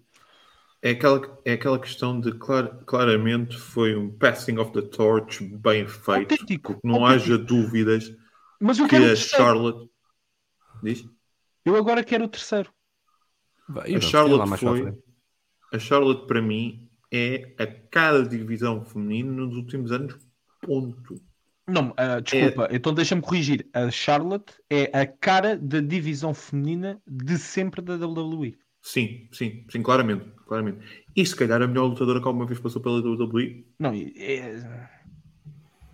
Não estou a falar, ou seja, podes-me dizer assim, eu prefiro eu percebo o que tu estás a dizer, sim. A questão aqui é assim, tu precisas de um combate, é fácil. A malta pensa que a WrestleMania, que na WrestleMania 35, que a Charlotte foi lá colocada por cá e tal. O Vince gosta muito da Charlotte. Não, ela foi colocada para assegurar que aquilo era um combate decente. Porque o Vince, e se calhar muita gente não tinha confiança suficiente na Becky para fazer um combate na Ronda que fosse main event da WrestleMania. Por exemplo. Sei o que tu dizes. Aqui o Bernardo diz que a Sasha Banks também estava com essa expressão há uns anos depois do combate com a Bianca Belair. São histórias e narrativas completamente diferentes. Não quero sequer aprofundar essa questão aqui neste podcast, mas são situações diferentes. Muito idêntica à questão da passagem da tocha, mas contornos muito diferentes, até pela história que a Charlotte e a Bianca Belair têm. Isto foi uma coisa totalmente diferente. É uma satisfação no trabalho feito, Sim. o trabalho E produzido. há uma questão que é, mas por outro lado, defendendo o combate, e eu não sou um grande fã da Sasha Banks, mas da Sasha com a Bianca, há uma importância daquele combate em termos de representatividade que é claro. Foi o primeiro main event negro da história da WrestleMania, ponto. Não estamos a falar de que é feminino. O que faz com E que este combate foi o primeiro com só mulheres. Totalmente feminino. Ou seja, feminino. a Ring Announcer foi feminina. O árbitro. A árbitra foi feminina, foi a Jessica Carr. E as duas, e a Charlotte e a Rhea na WrestleMania. Portanto, também há uma significação histórica deste combate, mas a outra também tem aquela questão, principalmente depois de 2020, importante. Coisa que aconteceu nos Estados Unidos. Eu não quero adiantar muito, mas só a minha interpretação deste combate e deste passar do testemunho é de que a Charlotte vai voltar mais lá para a frente e que, entretanto, a Rhea e a Bianca vão combinar os títulos. Sim, e depois a Charlotte vai reclamar os dois para ela. E acho que vai ser mais ou menos por aqui que isto vai andar. Agora, o combate em si foi fabuloso. Dos melhores. Outra coisa que fica deste combate é que deveria de ser obrigatório todos os wrestlers, antes de se assumirem em televisão, irem passar 6 meses ao México. Não, estou a falar sério. A Charlotte teve os últimos tempos a treinar muito no México por causa do marido. Teve a treinar com malta da AAA e nota-se. E aconteceu mesmo com o Nakamura, por exemplo. O Nakamura era um gajo muito meh. E o Naito? O Naito também, então nem se fala. Porque eu ainda vou falar do Naito esta noite. Mas estão a falar aqui por causa dos voos e das acrobacias? É leitura, sobretudo leitura de combate. Ao contrário os mexicanos têm isso muito bem. Ao contrário do que nós pensamos, nós associamos os mexicanos à luta livre ou Rey Mysterio e afins, mas quando nós estamos a falar dos main events mexicanos, estamos a falar de combates extremamente... onde a storyline é extremamente importante. Aqueles Hair vs. Mask Match, são combates extremamente físicos e que contam uma história muito sentimental. Muito técnico. Pelos que vi, pelo menos. Muito técnico. Muitos técnicos também. Pronto, e eu noto que há uma evolução brutal da Charlotte no último ano. Pá, incrível. Mas claro, já era a melhor era. Sim. Próximo combate. Aqui o buffer da noite autêntico. Pat McAfee vence The Miz. Foi isto. Foi o regresso do Pat McAfee. Felicidade da malta. Foi o bufferzito na pausa entre o combate da Charlotte e da Rhea para aquele que foi o main event. Ganhou o homem, digamos assim, certo. Tendo em conta o objetivo da questão. Eu não sei se querem acrescentar muito a isto, porque eu gostei muito mais do segmento. Eu tenho uma pergunta. Força. Porquê isto? Porque é o Pat McAfee. Porquê a malta gosta dele. É para porra. Não, eu vou-te explicar. Eu vou-te explicar. Isto é muito simples, que é... E depois entra o Kito a meio, quer dizer... O Michael Cole está sempre a levar na cabeça. Isto é aprenda para o Michael Cole. Porque sempre... Eu juro-te, eu juro que gostava disto, que era o último combate, alguma vez comentado do Michael Cole, fosse do Pat McAfee. Porque ele literalmente... Eu adoro. É uma felicidade na cara do homem, que é uma coisa... uma coisa linda. E depois ele e o Corey... Mas atenção, eu não sou contra o McAfee entrar no WrestleMania. Não sou contra o Kittle entrar no WrestleMania. Eu sou contra ter sido assim. Neste momento. É o buffer. Que é um momento de palhaçada completa, não tem sentido nenhum. E mete um bocado de confusão. Mas é isso mesmo, é o buffer. É o momento de pausa. É quebra. Correr. É sim, é os palhaços do circo, não é? Tenho pena que seja com o The Miz, todo este segmento, só isso. Mas é isso, quer dizer, não faz sentido. Acho que isto ficava mais giro com um gajo tipo o R-Truth ou uma coisa assim, que são gajos... O Elias, por exemplo, um gajo bom para Olha, é isto, eu acreditei seriamente nisto que o Bernardo está a dizer. que é darem palco a isto e não arranjarem nada para o LA Knight numa WrestleMania de 2 noites é ridículo. Eu achava mesmo que era o LA Knight que ia entrar no lugar do Pat McAfee. Yeah! E era um pop zorro daqueles desgraçado. E tinha feito sentido, ok, continuava a ser o buffer da noite, podia continuar a durar os mesmos 3 minutos. Mas é um lutador, Catano. O LA Knight estava over de uma forma estúpida, tendo em conta o Booking King normalmente. A maior parte de derrotas da carreira dele. Corrijam-me se estiver enganado. O LA Knight andou a servir de saco de pancada nas últimas 2 semanas no SmackDown, não foi? Não, É nos mais ou últimos menos isso. 3 meses. Nos últimos meses. Não, mas a preparação Sim, do sim, WrestleMania. Sim. Portanto, também lhe queimaram um bocado a entrada no WrestleMania por aí, não é? Lá está, não havendo o payday que era o Andre the Giant Memorial Battle Royal, também Under fica the complicado Trophy. para esta gente. Under O the André da Trophy. Trophy. Tu gostaste dessa? Under the Gostei Trophy. dessa. Pronto, vamos entrar então no main event da noite 1. Undisputed WWE Tag Team Championship. Kevin Owens e Sami Zayn a saírem por cima dos The Usos, naquele que se há pouco disse que foi o melhor combate feminino da história da WrestleMania. Este foi provavelmente o melhor combate tag team de sempre da WrestleMania. Os Faces a saírem por cima depois de uma longa rivalidade, uma história toda ela muito bem contada. Não sei se fica por aqui ou não. Props também para a conferência de imprensa pós noite 1, para as palavras do Kevin Owens, que, tanto para os Briscoes como para a PWG, para a gear deles.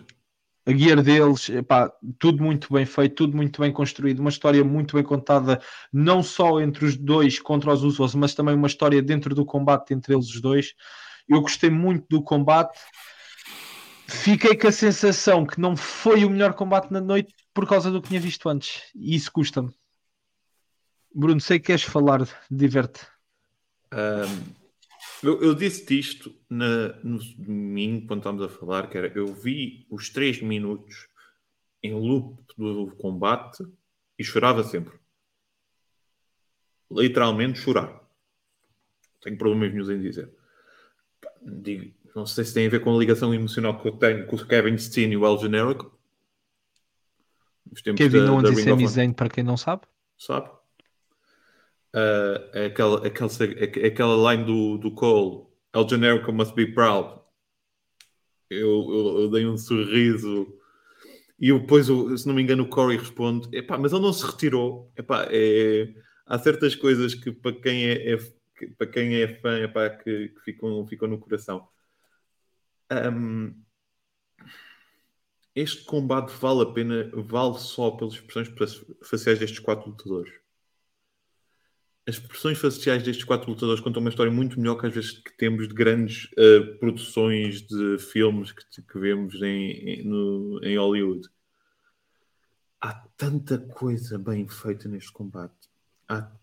Há literalmente a cara do Sami Zayn literalmente a vir quase como foi. E eu vi o NXT, não é? Foi o Arrival? Não, o Rivals. Foi o Rival. Não, foi o o Neville Rival. contra o Sami Zayn. E é literalmente a mesma expressão facial quando ele faz o terceiro Aluva Kick. O facto do Jey Uso fazer o Aluva Kick ao Sami Zayn, a ver eles que fazerem o kick-out do 1D e o kick-out do Sami Zayn literalmente foi um fighting spirit, mas ele literalmente a cair. Tanta coisa, é tão incrível. O Kevin Owens ser pela segunda vez main eventer de uma WrestleMania, o Sami Zayn ser o primeiro muçulmano em Ramadão, ou seja, foi o primeiro muçulmano, ponto, e estava em Ramadão quando está-se a fazer o main event da WrestleMania. Eu vi o combate e voltei a vê-lo hoje e voltei a chorar, e depois quando eu vi que a Gear tinha Isso explica se calhar porque é que foi main event já agora. Sim, claramente foi isto. E quando eu vejo a Gear e vejo o pormenor de ter o símbolo da PWG, um a dizer fight, o outro a dizer certas palavras em sírio, não há palavras. Props aos 4, props ao Michael Hayes que produziu o combate. E props a quem decidiu que, ok, termos técnicos, sem dúvida, as mulheres iam estar muito bem neste spot. mas se nós fizermos tirarmos este spot a eles, vai acontecer exatamente o mesmo que aconteceu com o Triple H e com o Jericho. O combate é incrível, o combate é muito bom, mas o público estaria completamente sugado da energia que isto ia passar. Para mim, foi dos melhores combates que eu vi da WrestleMania, pela ligação emocional que me trouxe. Está bem. Eu não tinha esta ligação emocional toda com o combate e, portanto, isto passou um bocado ao lado. Eu acho que o combate foi bom. Estou como tu, quer dizer, depois do combate da Flair com a Ripley, este combate soube a pouco. O desfecho era aquilo que esperávamos todos, não é? E que achávamos que era a narrativa que estava a ser construída para o culminar do WrestleMania. O desempenho dos quatro é muito bom. Eu gosto muito dos Usos, acho que são uma dupla fantástica, funciona muito bem. Eles são O Sami Zayn, o Sami Zayn e o Kevin Owens funcionam, mas é diferente, é mais numa de camaradagem e percebes isso. Não há muita química em ringue em termos dos movimentos e eles conseguem disfarçar a coisa, mas tu olhas para os Usos e percebes que aquilo está tudo montado para funcionar assim, os dois, não é? Aquilo funciona, é uma unidade. O Kevin Zayn e o Kevin Owens são dois grandes lutadores que se juntam e criam sinergias onde podem, mas que obviamente estão mais moldados nesta altura para ser lutadores single. Não são tag. Mas eles disfarçam isso muito bem com a técnica, com a performance deles no ringue, as expressões, os gestos. O Kevin Owens, por exemplo, é dos melhores, e desde que tu mostraste alguns vídeos deles aqui há uns meses atrás, Rui, eu acho que ele é dos melhores performances, porque ele de facto é impossível alguém ser assim na vida real, e ele consegue transpor aquilo para o ringue com maior facilidade, como se fosse a coisa mais genuína do mundo, não é? E transparece. E depois a outra coisa que eu achei piada neste combate é que são 4 gajos que têm bom fundo, não é? E tu, se vais vendo coisas da WWE e que sobretudo fora dos rings, percebes que são 4 gajos porreiros que estão ali e que gostam daquilo ao máximo e que há muita camaradagem entre eles. E depois vão para o palco e, apesar da rivalidade que estão a interpretar, tu notas que há essa camaradagem, esse respeito uns pelos outros, que depois faz com que eles consigam todos desempenhar melhor aquilo que é o papel deles. Portanto, o combate é bom. Eu não sou grande fã de tag teams e por isso não valorizo tanto como outras pessoas valorizam. Mas de facto, eu acho que o main event devia ter sido a Flair contra a Ripley, mas este faz bem o papel. O meu grande problema, e estou a falar porque depois vimos o outro dia o que é que aconteceu, é que eu acho que este combate fica perdido na narrativa do WrestleMania, porque era um combate que deveria fazer parte de uma narrativa maior e que depois parece que foi apagado no domingo do mapa e não contou para nada. E depois a entrada deles no main event de domingo a mim roça ao ridículo a forma como eles participam nesse combate, e é uma pena porque eles deviam ter tido um papel secundário de grande relevo nesse combate, tanto os Usos como o Sami como o Kevin, e acabaram por ter o papel de palhaços nesse combate, não é? E que aparecem e depois desaparecem pelo público como os palhaços, não é? Não faz sentido, parece que deu uma derrame cerebral e foi o que saiu. Mas já lá vamos. Mas, bem, posto isto. Mas belo dia 1 de WrestleMania. Não, de longe um dos melhores dias de WrestleMania. De longe o melhor dia da WrestleMania, de longe um dos melhores dias de WrestleMania dos últimos tempos. Aliás, o Meltzer chegou mesmo a dizer, salvo erro, que foi a melhor WrestleMania que ele viu. Isto pois, não sei se vou tanto, total. Mas foi um belo dia também de WrestleMania. Mas foi muito bom. 4 horas muito boas de vários combates diversificados com muita qualidade. E acabou no momento certo, sabes? O problema das meias nos últimos anos é que, como eram muito longas, chegavas ao ponto em que estavas investido até meio e depois já não conseguias por causa do cansaço. Esta WrestleMania acaba no momento certo e no ponto certo. Sim, concordo. Bem, posto isto, entramos então na noite 2, o opener e o combate, que o Bruno já está ali todo contente. Brock Lesnar vencer Omos. Pá, e para mim, antes de passar já ao Bruno, heel por completo este combate. Uma desgraça completa. Pá, para mim foi a tristeza, e peço desculpa, mas foi a tristeza da WrestleMania e foi de longe o combate que mais me decepcionou. Não pelo combate em si, porque era aquilo que eu estava à espera, o momento WrestleMania do Lesnar a fazer o suplex, não esperava que fosse tão cedo, também é verdade seja dita, nem tantos, mas foi o momento do Lesnar a fazer o suplex, a fazer o F5. Pá, mas é uma destruição completa daquilo que poderia ser um mega heel. É a destruição completa daquilo que tem tudo para ser a maior besta da WWE, do plantel. Pá, com um gajo que o consegue meter noutro patamar que é o MVP, a tapar-lhe as falhas maiores que são a comunicação, o criar história. Pá, um gajo que poderia ser completamente dominador, completamente avassalador. Mas o Lesnar, em momento algum, precisava desta vitória. Não precisa de vitórias o Lesnar nesta fase da carreira. O Lesnar está mais do que cimentado. O Lesnar está mais do que posicionado no card. O Lesnar é mais legítimo que outra coisa qualquer no card depois do Roman Reigns. Mas para, nem é a questão do Lesnar ter ganho. Não é a questão do Lesnar ter ganho. É a história do combate em si. Não é a história do combate em si. Quer dizer, 1, 2, 3. Sim. Espera, Quer dizer, estamos a falar do o gajo entra, leva um enxerto de porrada. Está ali a levar golpe atrás de golpe. Nem se consegue... O outro gajo nem abana. E de repente espeta-lhe um F5 e o outro gajo parece que faleceu. Isso é que e a seguir toma lá outro. E agora mais outro e já está. Vamos embora. Então, o outro é o quê? Um Zequinhas que anda aqui. O gajo que supostamente devia ser o novo Vic Show disto. Um gajo enorme que limpa ali o balneário e arruma com todos os gajos. Não. Leva 3 F5 e morreu. Acabou. Não se mexe mais. Eu não estou a dizer que o combate foi mau, porque o combate é aquilo que todos nós esperávamos. Um squash autêntico. Não, eu esperava que fosse mais eu evoluído, digamos assim. É os 5 minutos. Isto é os 5 minutos. Não, isso tinha que ser 5, 10 minutos. Mas a réplica dos dois tinha que ser diferente, não é? Agora, eu dou por mim. E o Bruno estava comigo. Epá, eu estive sempre bem em todos os combates. Pá, e para mim todos os combates estavam a fazer sentido. E começamos a noite 2 com Lesnar Omos. E eu assim, bem, vamos lá ver. E eu sempre disse, pá, isto vai ser construção do Omos. Isto vai sair daqui uma cena boa, meu. Uma cena que faria sentido, não é? Pá, e fica com a maior cara de estúpido no final do combate. Mas fica mesmo com genuína cara de estúpido. Pá, porque eu dou por mim a pensar, mas o que é que acabou de acontecer aqui? Como é que é possível tão facilmente tu destruires uma personagem dominadora, meu? É a única pergunta que fica. Como é que é possível, meu? Pá, não havia necessidade. Não havia.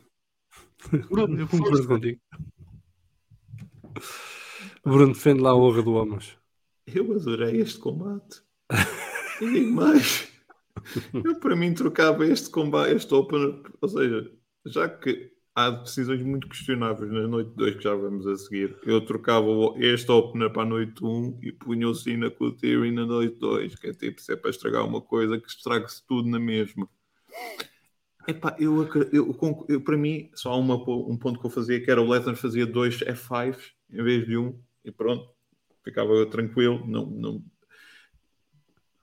Two big men slapping meat. Eu adorei aquilo. Eu quando vejo o Lesnar a fazer um German Omas, eu estava em cima da cadeira. Quer dizer, eu já estava em cima da cadeira quando entra o Omas.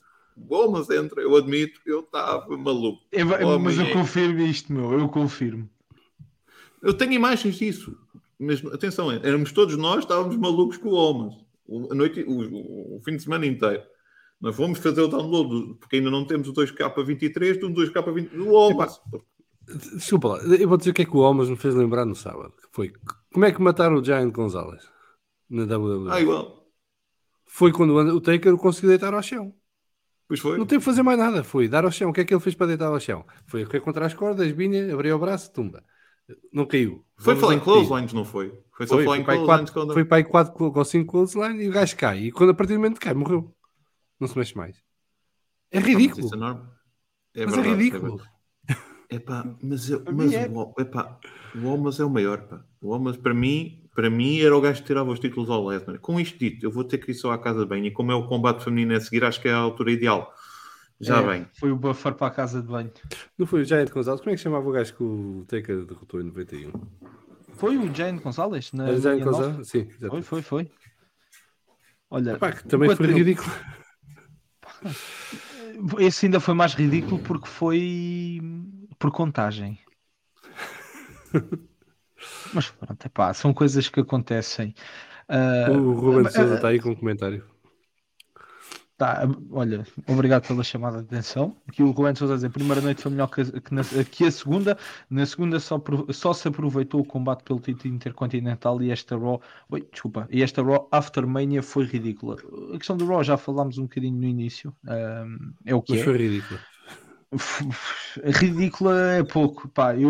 Sério, eu ainda estou chocado com o que fizeram ao Seth Rollins, meu. Se aquilo que dizem é verdade. Eu não sei porque estás chocado com o que fizeram ao Seth Rollins, estou chocado com o que fizeram ao Raw. Aquilo foi assassinar o programa todo. Já é, mas imagina o que é tu de seres uma superstar que carrega a companhia.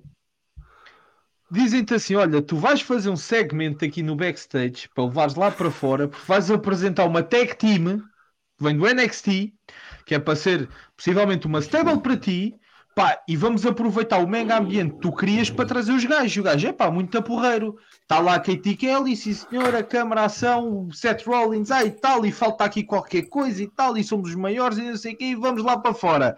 Entretanto, espera aí, amigo, comercial. Pá, e tens o anúncio e de repente aparece a crew toda o pé do Seth Rollins e diz assim: olha amigo, epá, isto afinal a gente vai ter aqui uma mudança de planos e tal, estás a perceber? Pá, tu vais só aqui dizer: olha, vamos cantar e vamos sair. Isto é pro wrestling, porque nós somos uma empresa de pro wrestling que faz um episódio de 3 horas onde só 30 minutos são de porrada. O resto estamos cá só a passear. Epá, não, é muito ridículo tudo. Epá, vamos continuar. Já enchemos o chouriço. Não é para comentários, é para continuar. Isto foi só para ir dar tempo de ir à casa de banho. Eu pensava que já tinham falado deste combate. Pô. Não. Isto guardamos para si, porque não está... Fogo! WrestleMania Showcase. Olha, esta foi provavelmente... A do Lesnar foi má, mas esta foi provavelmente a pior vitória da noite. Ou do WrestleMania. Esta foi o mais ridículo possível. O do Lesnar tem o sentido de cimentar o Lesnar. Este nem sequer tem sentido. WrestleMania Showcase Match. Ronda Rousey e Shayna Baszler vencem Liv Morgan e Raquel Rodrigues, Natália Shotzi e ainda Sonya Deville e Chelsea Green. Porquê? Não sei. Porque tinham que ir ao WrestleMania e foi a maneira que arranjaram. Não sei, porque ok, no dos homens faz sentido, o vencedor vai lutar pelos títulos de tag team e tu pensas assim, então bem, a Ronda e a Shayna vão sair daqui, possivelmente no Raw After Mania vão desafiar a malta pelos títulos, mas não, é que nem sequer foi nada disso que aconteceu, nada. Mas aqui foi o comentário do Bernardo Figueiredo. Este combate valeu tão pouco que uma das equipas que perdeu já é candidata. Mas é isto mesmo. Que sentido? Acaba de ler o comentário, depois é que responde. Já é candidato este tipo de moderador com o Salviano aqui ao lado. Desculpa. Vou ler de novo. Este combate valeu tão pouco que uma das equipas que perdeu já é candidata aos títulos da Becky e da Lita. Eu leio outra vez porque eu sei que há malta que ainda não percebeu. Este combate valeu tão pouco que uma das equipas que está neste combate de equipas, só de mulheres, okay? Quando há um título tag team feminino, mas vai lutar pelos títulos agora. A equipa que venceu está quieto, ninguém mexe. Não, isto faz sentido, diz lá. Faz sentido porque a Endeavor comprou a WWE, foi uma... O Porto, e a Ronda Rousey não toca. O Porto perdeu na Champions. E agora vai lutar com quem ganhar da Champions para ver quem é o campeão da Champions. Burros, pá. Mas eu não percebo nada disto. Isto acontece em qualquer desporto. Faz muito sentido. Pronto, tudo bem. Com isto dito, o MVP deste combate foi quem fez a gear para a Liv Morgan. Ponto final, parágrafo. Pronto. Confirmado. E podemos passar para a frente. Há aqui um comentário de Filipe Pereira que acho que tem mais interesse do que falar sobre este combate. Mas isso é o que digo. Pessoalmente, não vejo grande star power no Homos. É demasiado lento para a era em que está a lutar. Achei que o combate com o Brock foi o que tinha que ser. A questão é essa. Ele pode ser Filipe. demasiado lento, mas é uma besta. E a questão é que besta Só 2 uma metros e 30 quase. Besta. Filipe, Só besta. É um armário. Legítimo. Ponto. Um armário. Filipe, só uma coisa. Nós aqui não somos homofóbicos. Nós aqui somos homo sapiens. Todos nós somos muito homo sapiens. Gostamos todos do Homos. E se não gostas do Homos, eu aconselho-te a ver todos os outros 2 combates que o Homos teve na WrestleMania 5, porque este é o terceiro. É o maior. E se não achares que és o maior, volta a tentar. Até achares que ele é o maior. Pronto. Viva o Voltando ao showcase match, querem acrescentar alguma coisa a este combate? Ganhou a Ronda Foi Rousey tão- e acho que é poético ser na véspera da UFC se juntar à WWE. É a única coisa que se retira deste combate, de facto. Não, E se a é gear da gear Liv da- Morgan. Ponto. Só. O resto é tipo, pá, olha, sabes o que é que se fazia? Punha-se tudo isto num, sei lá, olha. O Filipe, peraí, só para perceber, o Filipe já percebeu aqui o espírito do podcast. Pronto, isso é que interessa, Filipe. É aquele percebeu o espírito. Tens de ler o comentário que é para quem não está a ver. Obrigado não pela sabe ser resposta. moderador. Epá, calma. Obrigado pela resposta e pede desculpa pela homofobia. Ok? Que é o que ninguém sofre aqui. Siga para a frente que este combate já está. Está feito. Já gastámos quase tanto tempo aqui como no combate Ora, todo. este foi um belo combate. Isto É sim, verdade. para mim, o combate da noite 2. Triple Threat Intercontinental Championship Match. Gunther retém face a Sheamus e a Drew McIntyre. Não gostei do final, admito. Foi um ano muito a anos 80. Parecia que estava a ver o Iron Sheik a voltar do combate. Eu voltei aos anos 90. Pá, mas lá está, é aquele típico package de heel puro. Não gostei. Podiam ter dado. Epá, Olha, podiam ter tirado 8 repara, minutos e a ver 25 se do alguém- combate anterior e meter aqui. A ver se alguém no chat me explica. O Gunther tem pai 10 minutos desaparecido do ringue. Mas nem apareceu em lado nenhum, nem estava ao lado no chão, nada, desapareceu. E de repente Inteligente. aparece no fim para ganhar. É ele. Mas o gajo É foi para ele. baixo do ringue. Foi para baixo do ringue. Não, ele estava Não, ao pé foi dos ver uma computadores. Ele viu o Logan Paul. O Logan Paul estava lá com as bebidas energéticas. Depois apareceu lá o que foi KSI, bué estava tempo. com o braço partido e ele disse: Toma, isto vai-te resultar. E o gajo viu aquilo, ficou com E medo ficou de logo. speed. Depois Epá, não. era. É que não é o gajo estar fora do ringue e desaparecer de cena. É a quantidade de tempo que ele tem fora do ringue e desaparecer de cena. É que é uma coisa impressionante. Se vocês forem ver... Eu percebo verdade, porque é era verdade. para contar a história do Sheamus com o Drew McIntyre, acima de tudo. Mas que foi muito tempo. É esquisito. Pá, mas eu volto a dizer, tiravam 8 minutos e 25 do combate anterior e metiam aqui. Era só Não, isso. O combate anterior podia ser só. A Liv Morgan aparecia e ia-se embora. Acabava. Está feito. Pá, Era para mas que- era eu para que tenho a servia ver, aquilo. isto foi um arraial de porrada. Mas aquele típico apanharam todos e arraial de deram todos. porrada. Pá, é com cada chapadão do Gunther, meu, aquilo assusta. Depois, aquele spot do Sheamus com o Gunther, do lado de fora, nas cordas, mas do lado de fora, é de sim. gênio. Pá, o combate, aquele Brock Kick / Claymore, é fantástico. Pá, este combate é fantástico, todo ele. Falta-lhe mais 8 minutos e 25, pelo menos. Olha, e há uma coisa que eu aprendi neste combate que é importante, que é... Há muitos estudos que dizem que a depilação a laser faz mal. Há aqui uma forma de fazer depilação sem recorrer a laser. Se querem perguntar, perguntem ao Drew McIntyre, que ele agora tem aqui uma pelada de Epá, pelo. esse Mas gajo é vai que andar tem 3 mesmo, meses é à rasca. impressionante, meu. Meu, É que tem mesmo. aquela situação em que o Sheamus está a fazer o 10 Beats of the Baron, acho que é isso. Tana fez E o- 29. Fez 29, E amigo. o Drew está a dar chapadões no Walter.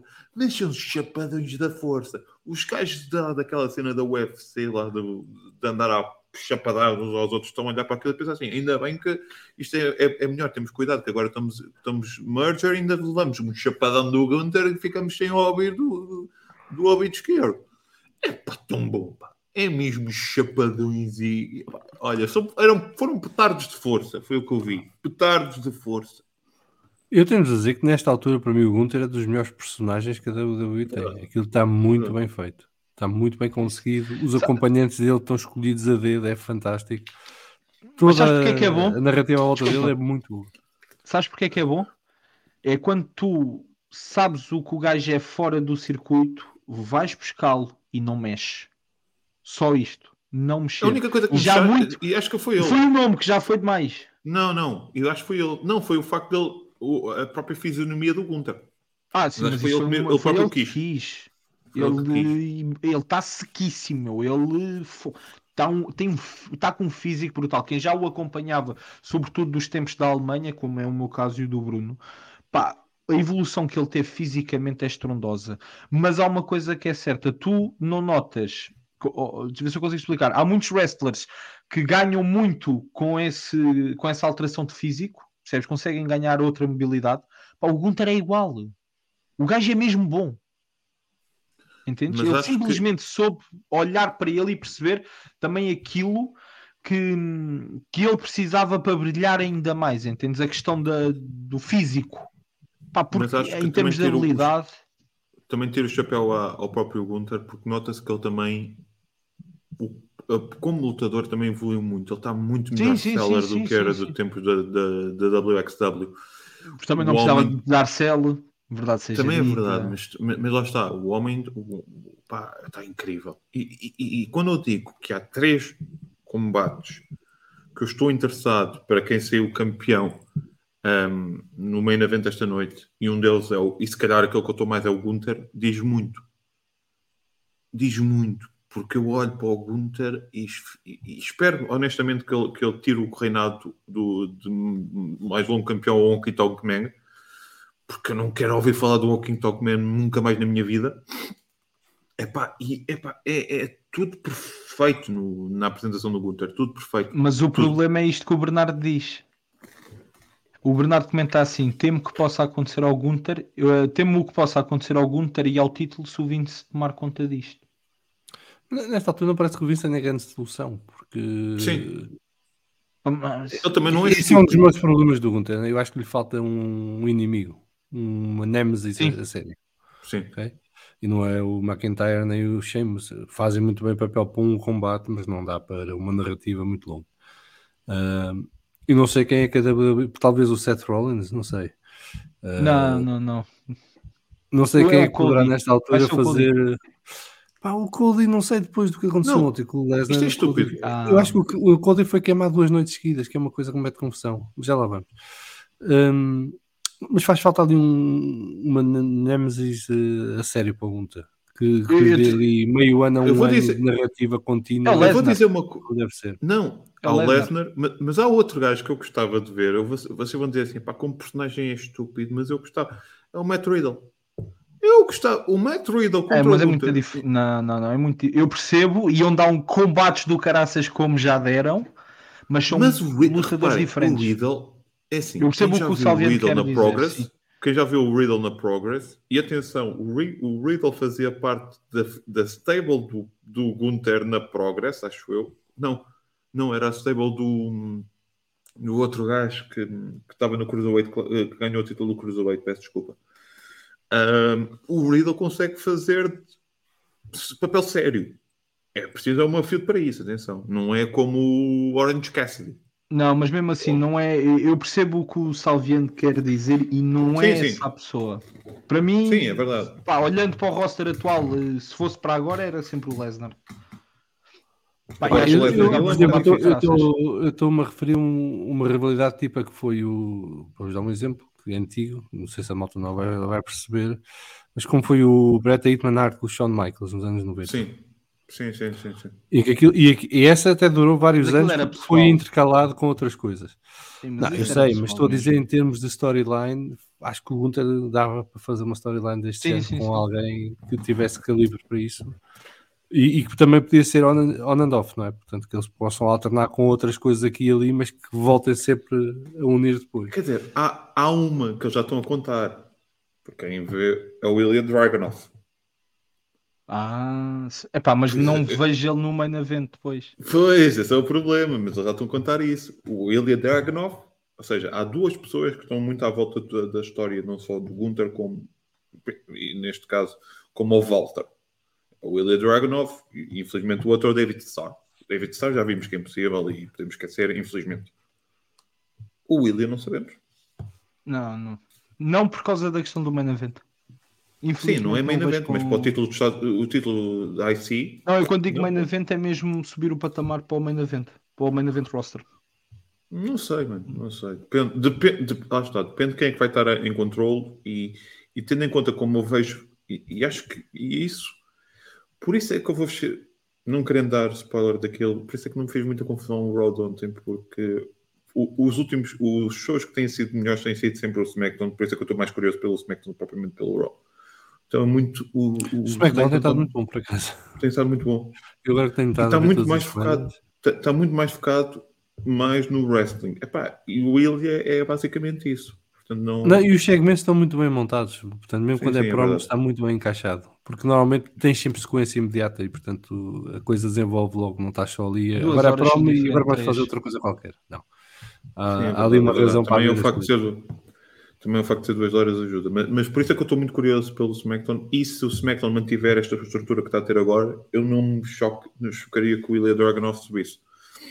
Isso foi. Bem, vamos passar então ao próximo combate. Raw Women's Championship. Bianca Belair retém face a Asuka. Antes de entrarmos na avaliação de combate, bela entrada da Bianca. Adorei ver as miúdas. Acho que foi um momento fantástico. Sim, e a partir daí foi sempre a descer. E o MVP da noite teve neste combate. É isso. Fala, força, Bruno. Para quem não viu a conferência de imprensa do dia 2, a contorcionista, ou seja, a última rapariga que faz os flips e depois está a pequenina, ela soube no dia que a mãe tinha morrido. E basicamente o que o Triple H disse a ela foi: se não quiseres participar, estás à vontade. Não, isto é uma oportunidade para mim. Então o Triple H está de lágrimas nos olhos, eu estou-me a arrepiar, a dizer: eu espero que tenham-nos ajudado uma miúda no pior dia da vida dela. É verdade que aquele que nós vimos fisicamente como foi o MVP da noite está um bocadinho mais à frente, mas acho que não falar disto e não falar a questão de como é que uma miúda tão nova consegue ter o discernimento total para manter o foco para fazer o que ela fez. É incrível. E para mim essa entrada foi fabulosa das miúdas. Eu não sabia desse pormenor até me teres contado hoje à tarde, mas eu acho que a entrada foi fantástica e sobretudo por ser em LA. Acho que tem bastante simbolismo. A partir daí é tudo Will. A partir daí foi mal. Muito mal. E eu não sei até que ponto elas estavam as duas em forma para aquele combate, porque eu acho que há ali vários momentos em que elas falham coisas que não deviam falhar. Não sei, eu acho que há sempre esta questão. Lutar com a Cana tem muito que se lhe diga. A Cana para mim e nunca o escondi, é para mim a melhor wrestler de todos os tempos feminina, de longe. Sim. Mas é uma pessoa muito difícil de trabalhar e é uma pessoa que tem que haver um muito bom, não faltar a palavra, tem que haver um muito bom ainda há pouco boa química. Uma boa química, exatamente, tem que haver muito boa química para se trabalhar,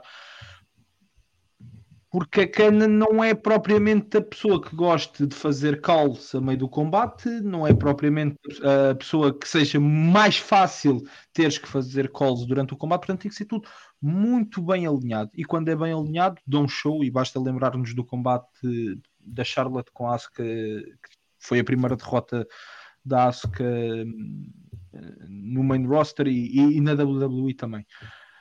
A partir até antes, o próprio combate quando ela ganha o título do NXT com a Bayley. Eu neste caso estava a falar mais em WrestleMania Showdown. Sim, mas com os combates com a Yoshirai, fomos por aí. Então fomos buscar os combates dela com o Kota, é uma parvoíce. Mas pronto, isso nem é para aqui chamar. Ou o combate dela com o Suzuki. Jesus. Pronto, isto é o nível da Cana, lá está. Foi uma destruição de uma personagem aqui. Exato, é 4-0. Irritou-me. Salvo erro, 4 ou 5-0 da Asuka em derrotas na WrestleMania, e deixa de começar a fazer mesmo sentido. Por outro lado, parece que querem construir uma streak da Bianca Belair. Acho estúpido falarem sequer nisso. Pá, é tão. Lá está, a do Taker, e ela fala nisso na conferência de imprensa, mas quer dizer, a do Taker surge de uma forma muito natural. Acontece. Foi orgânica. Só Não começaram a há. falar disso, se não me engano, quando Pai, foi o que 9-0. WrestleMania 20. Acho que Eu, foi se para não na me engano, começam WrestleMania a falar. 20. Não, Começam a falar nisso. a primeira vez que é referenciado, se não me engano, é pelo próprio Taker, quando ganha o Ric Flair, e ele começa a contar pelos dedos. Não sei se Tá, recordam. mas é orgânico. No WrestleMania 18. E acho que era 9-0. Pá, é Ou possível. 8-0. É possível. O que do Taker? Quando ele luta com Sim. o Flair na WrestleMania 18. Pronto, mas lá está. Continua a ser orgânico. Desculpa. Não é O forçado. primeiro do Taker foi o estão a querer 7, portanto foi fazer as contas. Ele faz os primeiros 10, 12 seguidos. Não, há uma que ele falha, que se não me engano é a 12. Acho que ele falha a 12. Acho que ele está no Japão na 12. Pensei que tivesse sido depois essa. Qual é que é o main event da 12? Tinha aqui pensado. É o Não, Brad isso com o Sean. é o Iron Man. É capaz, sim. Eu acho que sim. É Eu o acho que Iron ele falha, Man. ele está no Japão. Acho eu.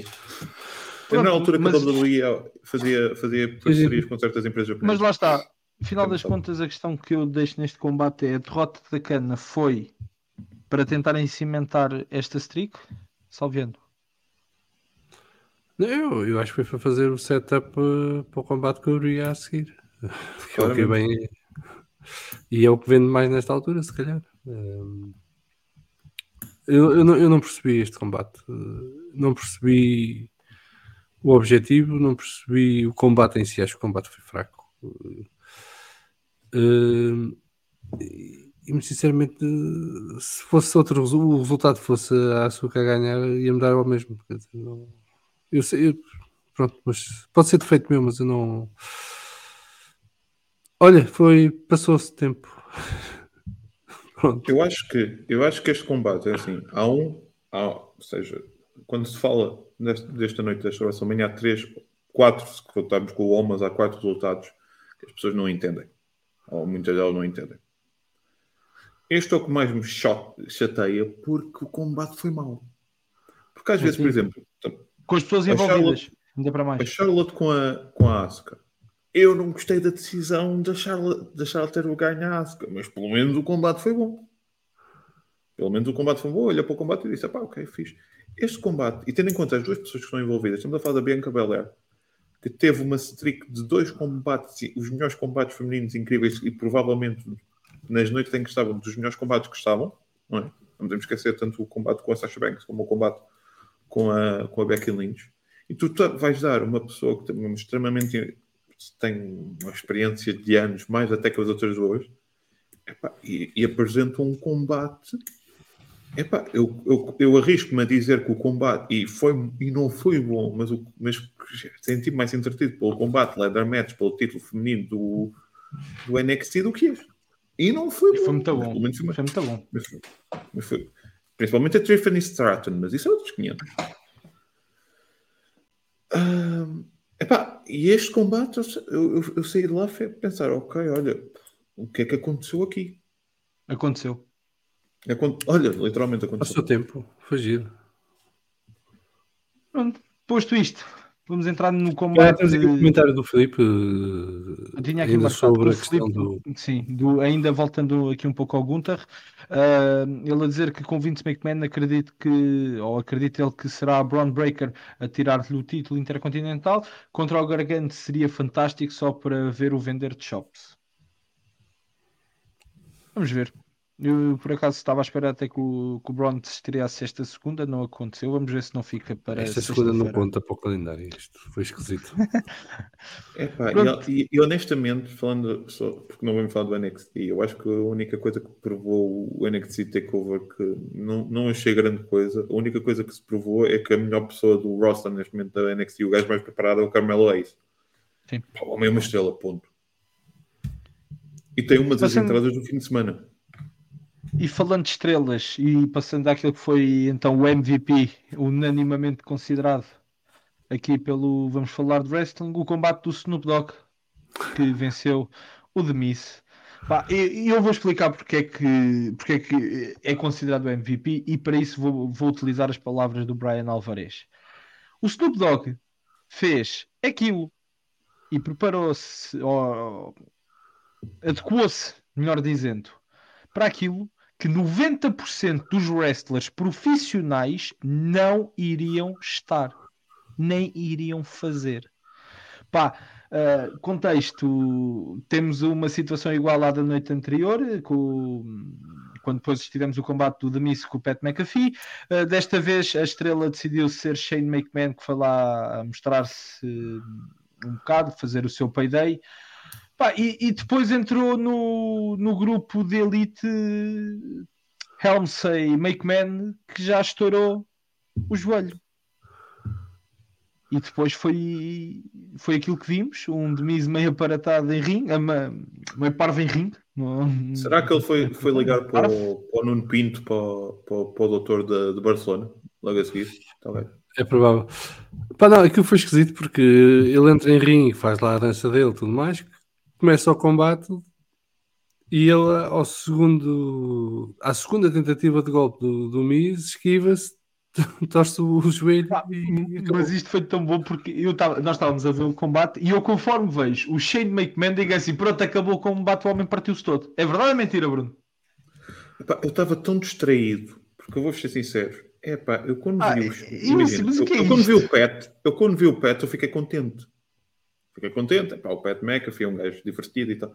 Eu quando vi o Shane McMahon, na minha cara foi: outra vez arroz.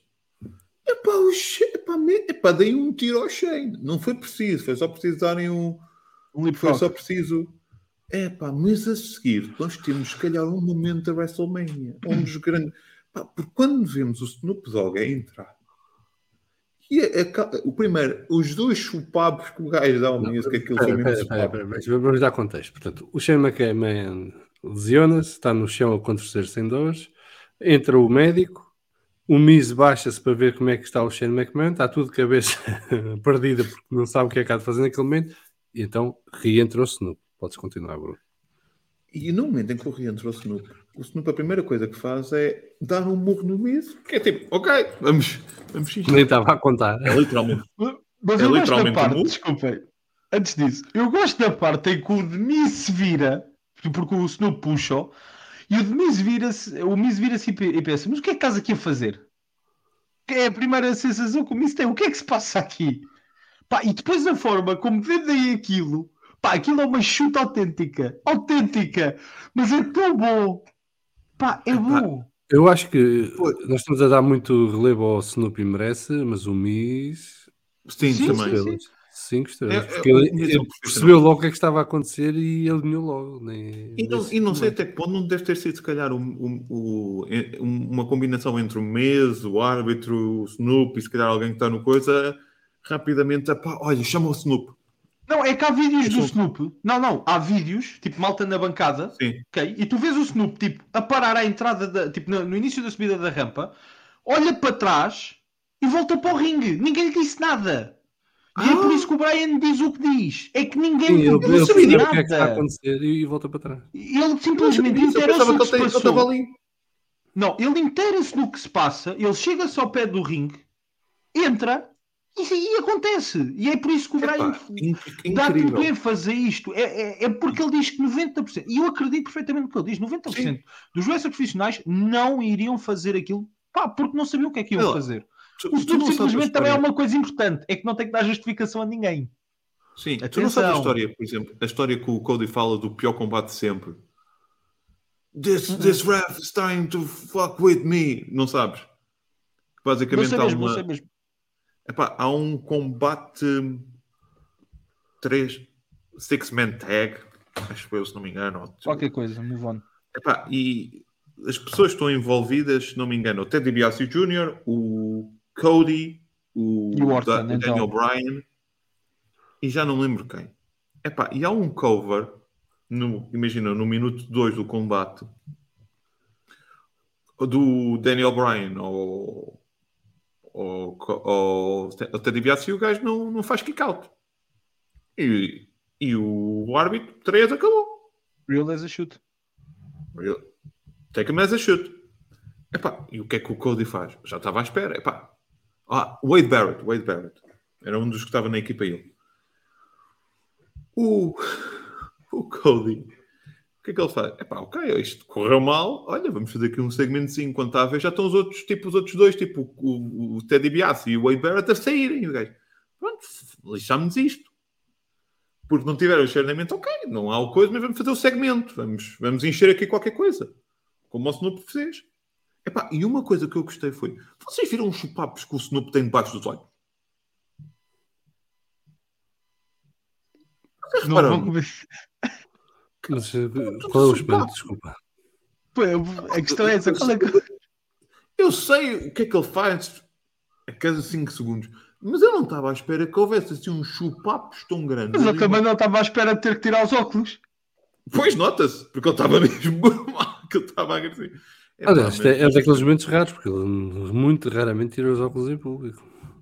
Nota-se. Mas eu gostei da parte dele perceber, tipo, epá, lá está, até isso é bom, meu. É tipo ele a querer fazer o People's Elbow, porque foi tipo a única cena que ele se lembrou que iria conseguir fazer, e depois percebe-se que tipo, quer fazer a cena para o público, mas que não consegue, que não tem nada, e depois lembra-se, pá, mas espera aí, é tudo bom, meu.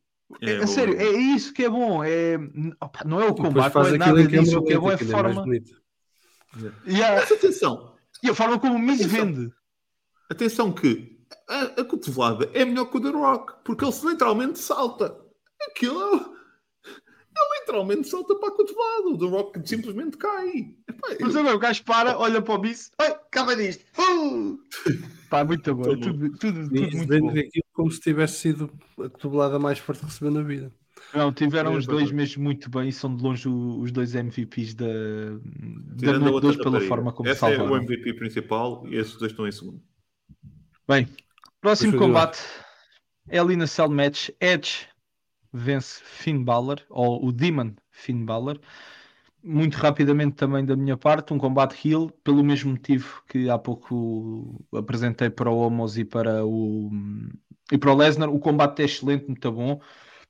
O spot do escadote, tenho pena de não nos terem deixado ver mais, só isso. Porque acho que tinha dado, para o combate em si, tinha dado outro... tinha dado outro visual, por assim dizer, mas percebo o que mas eles tinham que estancar aquilo. Ele foi preciso que eu acho que ele levou mesmo os agrafos no meio do ringue, meu. Sim. Aquilo nem sequer teve a ver com o facto só de... Era literalmente para a segurança do Balor. Quase. E estava mesmo... Mas lembra... outra daquelas cenas mal tu vês, tu sabes, deu porcaria. Sim. Foi logo. Eu estava distraído quando é o spot e depois quando vejo a repetição, tipo, lixou. Tá. Acabou.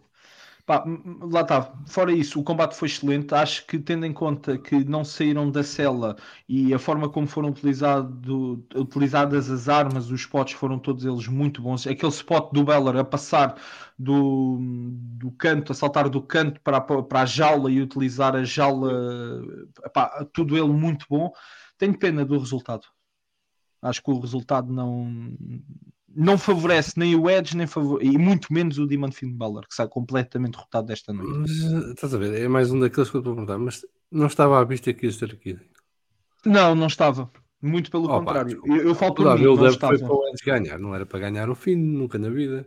Eu acho que aliás, se ganhasse o Finn, provavelmente era o fim do Edge, porque o que o Edge ia fazer depois? Tem muita coisa. Agora, se me permites comentar isto rapidamente, claro. Eu acho que o combate foi muito bom, eu não gostei.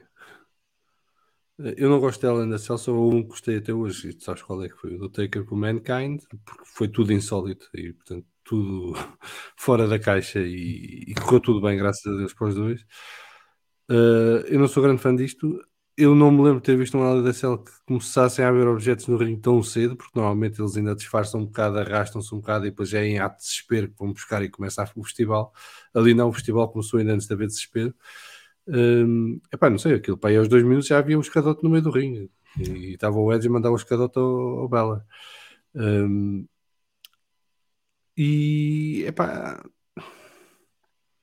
Pronto, é para quem gosta. É isso. É para quem gosta. Eu não gosto. Bruno. Não sou fã.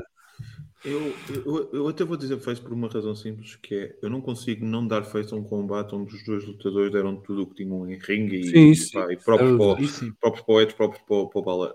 Honestamente, o que mais me irritou no combate nem sequer foi o... Irritou-me, admito, irritou-me o Demon perder. Mas foi, desculpem-me, mas tendo em conta que voltou à jaula clássica, ainda bem que tiraram aquela porcaria que parecia, sei lá, uma grade de cervejas virada ao contrário, vermelha. Mas candlesticks roxas e mesas vermelhas, para quê, pá? Para quê? As cadeiras Não eram também faz, vermelhas. não faz sentido, malta. Por amor de Deus, não faz sentido. Isto não é uma color run nem well in the cell, ok? Isto não é o color run nem well in the cell. Isto é uma coisa séria. Pá, gostei muito dos spots, gostei muito de... mas irritou-me aquelas cores de neon, fogo. É quase tão mau. É quase tão mau. E nós não falámos disto. Eu Porque ia eles falar depois, nisso, acho que é a mesma coisa, sim. porque eles depois passaram isso à frente e não se notou que é eu vou lutar com o meu filho. Eu não queria. Mas deixa-me aqui cumprimentar o Senhor Tostas. Senhor Tostas, estás bom? Como é que Não, vai? e é isso, é isso. E depois todos aqueles ecrãs, Era tostas ou era painéis. cereais? Era cereais para o leite, não é? Porque era o Cinnamon Toast. Por isso é que era uma Sim, mas é o cereal, não é uma tosta. Sim, sim. Epá. Não, Parecia que mas estava no isso tudo combate dos bem. New Day, meu. Eu Está bem, estava mas no combate dos tudo New bem. Day. Desculpa, Mas mas isso tudo estás a bem, dizer ninguém isso, notou. estás a dizer isso, mas eu acho mais ridículo ainda o que se passou no main event com a entrada do Cody. Epá, Já Pronto, vamos tens falar. alguma coisa para só falta falar fazer o mais, casamento ali também em direto, que é para vermos. Quer dizer, mais alguma coisa sobre o Hell in a Cell? não, olha, Então, só dizer uma coisa: o Balor ganhou imenso respeito da minha parte por ter feito o combate da maneira que estava, não é? Porque aquilo não foi no fim, foi antes. E ele não se desfez, não Ah, continuou. e temos que tirar muito o chapéu ao Edge, que é ela perceber-se que os médicos estavam literalmente a cozer o Balor e a encher primeira coisa que chouriço. faz é vai para o ringue e começa a tirar armas, que é para o foco estar nele, as televisões estarem nele, para haver alguma emoção na arena, para perceberem o que é que ia haver a seguir. Pá, Sim, dois profissionais. mas é impressionante. Mas o Balor é o mais impressionante porque foda-se. Eu não mexia mais. É uma Quer dizer, eu tirei-me racha, daqui. é uma racha. Ainda, e lá está, E ainda aqui é não fundo, percebemos. não é cava, não é cavada, não é Olha se superfície. fosse comigo. Olha se fosse comigo. Estava Pá, se lixado. fosse com qualquer pessoa, o que é impressionante é que o gajo volta, continua, leva aquilo até ao fim e aquilo ainda durou bastante tempo, foram 18 minutos, É verdade. não é coisa pouca. E E temos de dar aos próprios médicos da WWE que conseguiram estancar. Não sei se repararam, mas o sangue estancou. sim, mas isso com os agrafos ajuda muito. Mas o Edge também há uma coisa que tens de dizer: é que o gajo de facto, a partir desse momento, teve um cuidado brutal, mas sem dar nada, sem se escair, a não lhe acertar naquele sítio, não é? E geriu isso muito bem o resto do combate. Experiência. Pá, não, mas é por isso que estes gajos são profissionais, é para chegar nos anos 80 e 90 andavam sempre a dizer não repitam isto em casa, porque de facto estes gajos são treinados para isto e quando essas coisas acontecem o treino vem logo de cima e sabem como é que é de reagir, como é que é de fazer e como é que é de gerir os combates para que a coisa não piore para ninguém e é impressionante ver isso. Mas de resto já disse, o combate para mim não sou fã. Bruno, não queres acrescentar então mais nada? Podemos passar ao main event? Bora, Vamos ao main event. bora lá. Ora, então vamos ao main event e ao combate que tanta polémica tem causado. Undisputed WWE Universal Championship, Roman Reigns reteve contra a expectativa de milhões de pessoas face ao Cody Rhodes. Eu vou só dizer isto, totalmente face, e agora deixo para vocês. João. Totalmente ele. O combate foi bom. Não há nada a apontar no combate. Acho que os dois deram o que esperávamos deles, não é? Mais coisa, menos coisa. É decidido de uma maneira que já sabíamos que ia ser decidido para um lado ou para o outro. Tinha que haver interferência de alguma maneira para um deles ganhar. Agora, há uma coisa que a mim me deixou chocado. Atenção, eu acho que o Reigns reter o título, ou os títulos, é o mais certo, é o mais correto nesta altura. O Cody não convencia ainda como campeão. Mas andaram meses a construir uma narrativa que tinha várias implicações e ramificações que ia para além do Cody ganhar ou não ganhar o campeonato, porque isto tinha um significado maior do que o Reigns perder os títulos. Não é? Seria Sabes que é por isso que eu acho que o resultado foi certo. Não, mas porque tu querias manter o Bloodline e querias manter isto mais tempo. Não. Mas eu estou para lá do que é que eu queria ou deixava de querer, Rui. Eu não estou a avaliar isto do ponto de vista do que é que eu gosto mais, porque eu gosto do Reigns como campeão. E gosto dos Bloodline, gosto da história, gosto do potencial da história que ainda tem muito, mas quando fazem um build-up quando constroem toda esta narrativa para isto ter um culminar no WrestleMania e tu chegas ao WrestleMania e o culminar é mais do mesmo, alguma coisa está errada aqui, porque eles tiveram várias oportunidades para infletir o build-up de forma lógica, racional e aceitável por toda a gente. E acho que é isso que deixa a maior parte dos fãs chateados. É que, por exemplo, nas 24 horas antes do combate tiveram mais do que tempo para mudar a narrativa. Mas os Usos perdem os títulos de tag team e o que é que vimos dos Usos até ao combate? Zero. Quando a expectativa era que os Usos depois tivessem um papel a desempenhar com influência no lançamento do combate com o Cody Rhodes, não é? E tivemos zero. O Sami Zayn e o Kevin Owens ganham, e atenção que isto é uma dupla que nesta narrativa foi construída por insistência e vontade do Cody, não é? Que trabalhou para que isto acontecesse, e depois no lançamento do combate, do grande combate da vida do Cody Rhodes, não aparecem lá nenhum. Não influenciou nada, não há um segmento, não há nada, zero. Basicamente, tivemos 24 horas de silêncio em relação a tudo isto.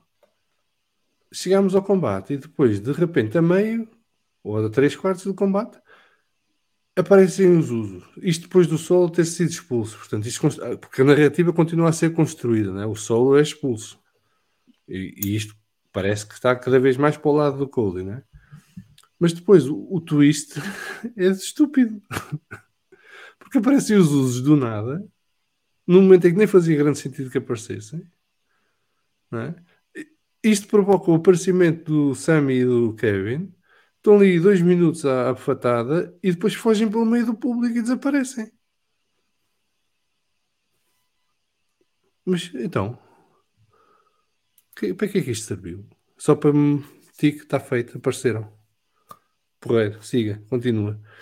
E depois, como é que isto acaba? Aparece o Sol vindo do nada do meio do público e faz lá o golpe ao outro gajo com o dedo e acaba. Pronto. Porreiro. Para quê? Isto é tudo estúpido. Para isto deixava o Roman Reigns ganhar em ringue sem ajuda de ninguém. Mas isso não era a narrativa. Mas eles mataram a narrativa, Rui. Eles mataram a narrativa. Eu não acho, meu. Eu não acho mesmo. Não consigo achar isso. Se a decisão foi o Roman Reigns vai continuar, eles tinham que fazer isto ao contrário, que era o Sami e o Kevin tinham que ter influência e eles transformar o Cody num heel a meio do combate e o Roman Reigns sair vitorioso, tipo como o gajo que consegue ultrapassar todos os obstáculos. O Bruno reparou numa coisa que eu da primeira vez não tinha reparado e quando fui ver o combate reparei. O combate começa com uma linha do Michael Cole. Ainda antes... Não, mas é verdade. Antes da campainha soar. Mas tem ou não tem lógica aquilo que eu te disse? Tudo. E por isso é que para mim tudo isto faz mas agora sentido. Já começaste, acaba primeiro e depois é que lhe dás razão. Estamos todos à espera que tu digas qual é a frase. It's a family affair. Sim. Ele foi sozinho. Ele não foi com família. Ponto. O Quem Kevin é que não foi e o com Sami, o Cody. Cody. O Kevin e o Sami Desculpa, não são família. Estás enganado. Mas estás enganado, Então... sabes porquê? Porque isto foi ainda mais estúpido. Qual foi a entrada do Cody? É que só aqui nas entradas já se percebeu que isto ia dar barraca. Então, Mas isso eu foi a não consigo entrada perceber do Cody. porquê. Eu ainda não consigo perceber A entrada do Cody é fraca, ok? Eu Ninguém acho que entra não é num fraca. WrestleMania. Acho que as Eu acho que câmaras é são fraca. más. Não, mas isso é para Sim. quem está na televisão. Mas eu estive a ver vídeos de quem estava lá. A entrada é fraca. A música motiva sempre, e a malta alinha na música, mas toda a entrada do Cody é fraca para um gajo que vai ser ali campeão, ok? O que é que o gajo faz? Chega ao ringue e vai cumprimentar a mulher, pega na filha ao colo, dá beijinhos à mãe, e não sei o quê, e depois é que vai. Parece um gajo que está a sair da universidade para vai ter a licenciatura. Não, o gajo está ali para ser campeão. Ele não tem que estar focado nem na mãe, nem na mulher, nem na filha, nem tem que andar a mostrar na televisão. Não, o gajo tem que estar no ringue, concentradíssimo. Ah, espera, vês a entrada do Roman. Foda-se. Mas Ninguém tens que. queria que o Peraí. Roman perdesse a partir daí. Mas tu Acabou. tens uma. Mas aí a Mas questão da viraste, vai família, lá. atenção. A questão da família do. A questão da família do Rhodes estar ali e o porquê dele cumprimentar tem todo um sentido, tem toda uma lógica. Eu sei que tem, mas não faz sentido. A questão é, Não faz sentido naquele momento. para mim a questão da Family Affair, e foi isso que eu... Pá, mas só foi no dia a seguir, ou melhor, depois de ter dormido, que eu lembrei-me foi. Até à noite de um domingo para segunda, qual foi o maior combate da carreira do Cody? Foi com o Nick Aldis Foi no o. All-In. Com o Nick Aldis no All-In. Sim. Pelo menos. O título. E a questão é, nesse combate, ele levou a família. Nós tínhamos o DDP, que para ele era o padrinho, tínhamos até o Pharaoh, o Dustin. Ole Anderson. E a questão é, que eu depois, no outro dia, estava a pensar, em termos de história, e depois o porquê do final ser estúpido e ao mesmo tempo ser inteligente ao longo desta narrativa de vários meses, os Usos já tinham alguém para controlar. O único que faltava era o Solo. E continuou sempre a faltar. Mas faz-me sentido agora que o Solo tenha sido o gajo que interferiu pelaquela line You are not ready yet. Do próprio Cody. Foi a primeira vez também, e é interessante ter sido o Solo a lutar, que é a primeira vez que olhas para, se calhar, o Iceman da Bloodline, mais até que o Roman, o gajo que literalmente não tem expressão nenhuma ao longo de meses. Está sempre com ar de enjoado. Sempre quase enjoado. Ele não se ele conseguiu se controlar. Foi o único que conseguiu se controlar com a cena do You're Not Feeling Uzi. Também a câmera não esteve tão perto nele. Portanto, tira o chapéu a ele. E o gajo literalmente estava... Nós víamos tipo conflito no olhar dele, víamos uma mistura de medo e afim. Dúvida. Sim, mesmo naquele último promo do Jantar da Máfia. Sim. Acaba com ele a semear dúvida. Isto é assim. Para mim é feito o combate. Eu só não fiquei irritado porque eu lembro-me da vez que eu tive uma situação semelhante e não sei se a WWE vai ser inteligente o suficiente para, como a New Japan provou-me errado. O segundo Wrestle Kingdom, em que o Naito lutou contra o Okada e perde pela segunda vez. Eu lembro-me da tentativa do Stardust Special, eu lembro-me do falhar e eu lembro-me de dizer a toda a gente: isto é a coisa mais estúpida que eu vi na minha vida. Eu estava possesso. Literalmente possesso. Passados 2 anos, eu olho para o final da história e penso: era o que devia ter acontecido. Eu não sei se a WWE vai ter... Espero que tenha. Por isso é que eu espero que o Triple H esteja lá.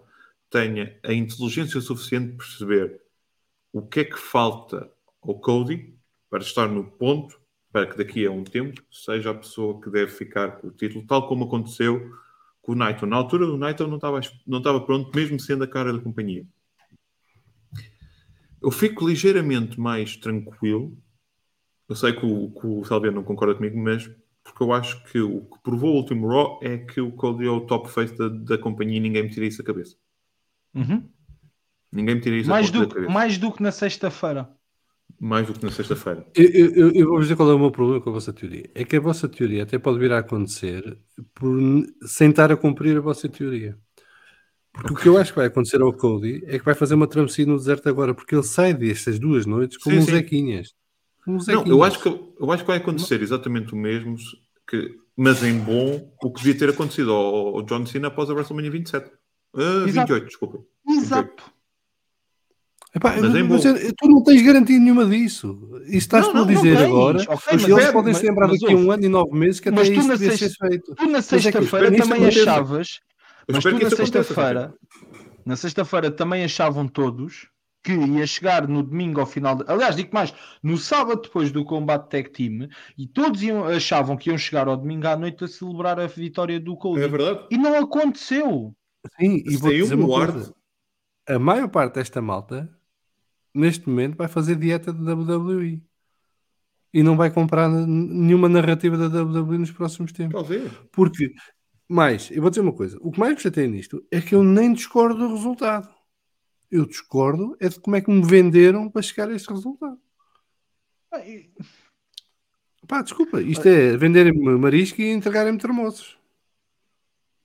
Eu acho que o problema desta narrativa é que deviam ter posto a dúvida na seguinte perspectiva, que é como, e é a pergunta que ninguém fez, como é que o Cody Rhodes, um gajo que nunca tinha estado no main event da WrestleMania, nunca tinha estado num combate pelo título 1 contra 1, ia ser o gajo que ia acabar com o reinado mais dominador de sempre da WWE. E ninguém falou disto. Não, e essa narrativa só funciona se for a primeira, não é daqui a 3 anos. Era naquela vez, naquele momento, ponto.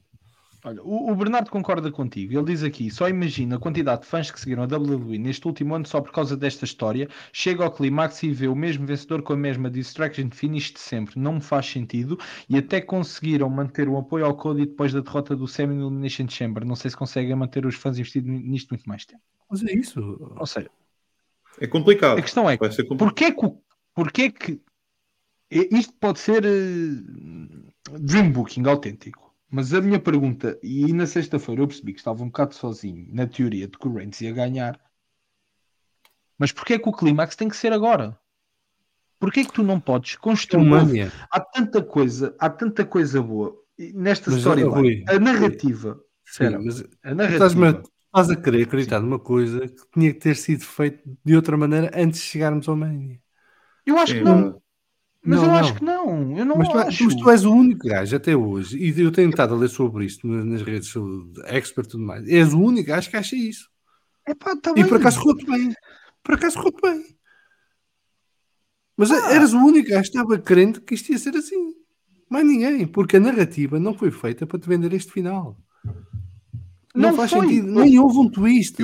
Nem tiveste um twistzinho ali a meio. Mas eu acho que nós temos um problema. Nós temos um problema há muitos anos. E há bocado falávamos no Hulk Hogan e parece... isto cada vez mais parece cenas ao Hulk Hogan, que é tu tens que sair da manhã feliz. Não tens. Não tens. Não é isso que está em casa. E não ias sair feliz se a narrativa fosse vendida de outra maneira. Ias sair eu acho que a narrativa fazia sentido. Deixa-me explicar. O porquê eu achei que esta narrativa foi toda ela bem construída. Primeiro, eu não acreditava, como o Bernardo disse, eu não acreditava que iriam conseguir sequer manter o apoio ao Cody depois do Elimination Chamber, depois da derrota do Semi. Conseguiram-no e ainda bem. Construíram sempre a questão à volta da família do Cody nunca ter chegado. Espera, para não nos perdermos. Andaram sempre com a história do Cody levar o nome da família, não era o nome do Cody, era o nome da família ao main event da WrestleMania. Passo 1 está conquistado, o segundo passo era conquistar o título da WWE. Agora vamos ver a outra narrativa que existe, porque há outra narrativa. A outra narrativa é um grupo chamado Bloodline, que é uma família pura que se protege uns aos outros e que tem um gajo acima deles todos. Primeiro ponto da Bloodline. A Bloodline é originada com 3 membros, ou 4 se quisermos incluir o Paul Heyman. O Reigns e os Usos. Okay? Aparece depois um senhor chamado Solo Sikoa, que aparece por acaso, diz-me, não percebi. Que aparece na narrativa, e é a cena mais interessante da história do Solo, não foi nenhum membro da Bloodline que meteu lá. Supostamente, segundo a história, foram os anciões da família que disseram já ia lá na altura Desculpa, mano. Repara nisto. Como é que aparece o Sikoa na Bloodline? Entra pelo público com uma suéte, encapuzado. Verdade ou mentira? Sim, no Como é que ele apareceu Clash na of the manhã? Castle. No Clash Como of é the que ele Castle, se não me apareceu engano. contra o Drew McIntyre? Como é que ele aparece pela segunda vez no combate, pelo público, encapuzado, Com uma suéte, sim. com uma suéte? Ok? Ou seja, o ponto de ligação do Sikoa para toda a história é a forma como ele aparece e nunca por conta do Reigns. Okay? Aparece sempre a mando, por assim dizer, de outra família, ou dos anciões da família. Outra narrativa, usou-se. Os Usos perderam, tinham que perder. E aí eu concordo totalmente, tinham que perder. Porquê? Porque tu precisas de uma história que ainda não aconteceu, a implosão da Bloodline por dentro. E a implosão vai começar com os Usos que perderam agora o título. E esta narrativa pode ser levada até ao SummerSlam à vontade. Okay? Primeiro o Jimmy, depois o Jay. E a saída dos próprios da Bloodline. No entanto, vai continuar o Heyman ao lado do Reigns e vai continuar ao lado o Sikoa, porque o Sikoa, lá está, não foi recrutado por ninguém.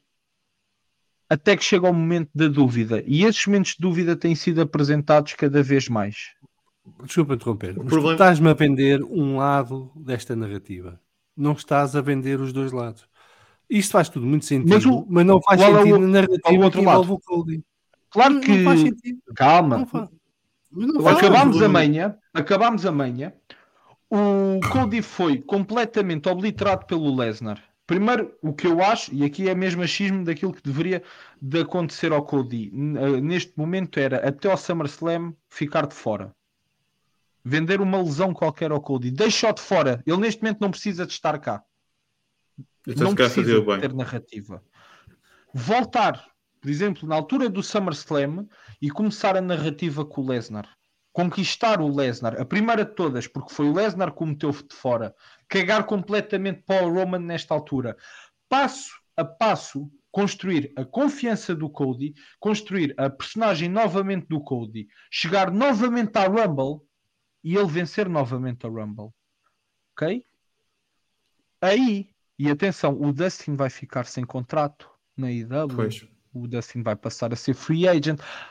O Kenny Omega vai passar a ser free agent. Existe mil e uma circunstâncias que podem ainda acontecer. E aí sim, juntar a família do Rhodes para levar para a WrestleMania pela segunda vez, depois de já ter conquistado o primeiro passo, que foi o main event, e agora sim, concluir, tal como ele disse, a história. Porque, pá, concluires a história num capítulo não te soa um bocado estranho? A mim soa-me sempre. Não acho que uma história deva ter um capítulo.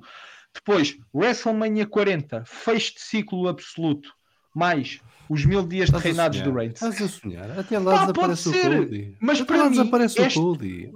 Eu acho que para mim esta é a assim, narrativa Só num que golpe me de estão a sorte, vender só num neste golpe de momento. sorte é que o Cody está no WrestleMania 40 no main event.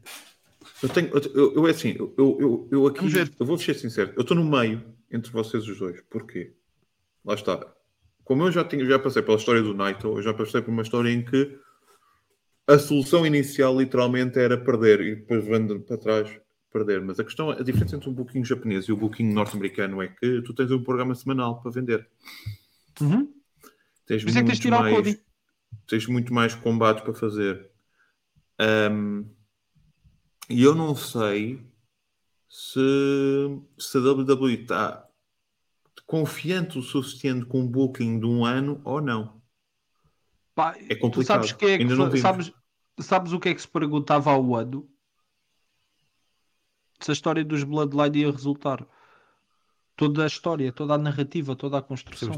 E acabámos um ano a dizer que tinha sido uma merda para ganhar Oscars. Repara o uma Roman coisa. vai para 3 anos como campeão. Reparem uma coisa. Ontem, o domingo para mim, para quem vê a Marvel e para quem vê a Star Wars, para mim o domingo, numa história, fazer a comparação é...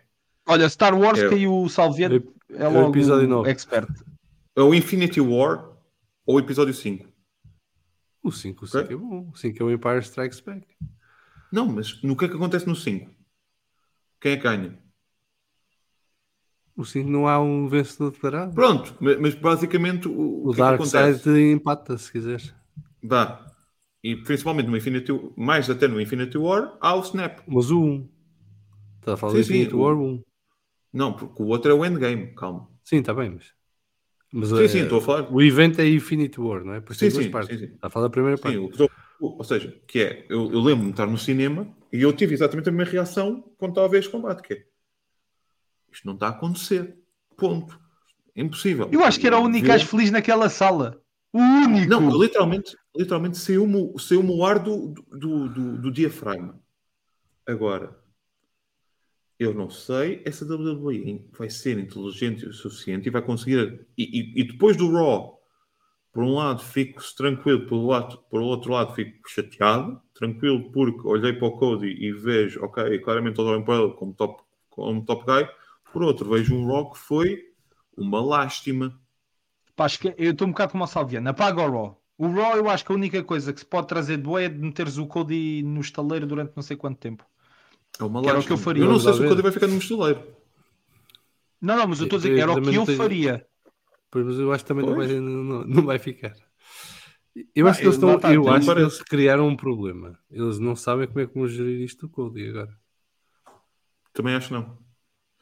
É E assim, eu vou dizer outra coisa. solução E vou dizer séria. outra coisa. E desculpa, Bruno, só outra. Eu vou dizer outra coisa. Eu não acho que o Cody aguente estar meses fora. Não aguenta Até porque o teve hype. não sei quantos meses fora já. Exatamente. Temos que ver.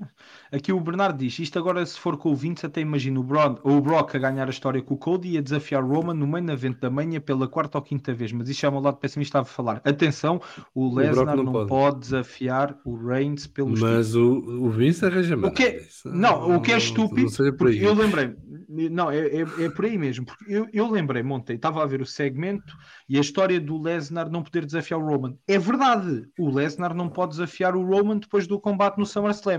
Então por que caraças é que ele teve na Rumble? Porque a Rumble dá-te o direito de escolher, não é obrigatório. Escolher o quê? Com quem vais lutar no WrestleMania. Não é Não, obrigatório. não, é o combate pelo Não título. não é obrigatório lutares pelo título. Ganha Não no é. Rumble.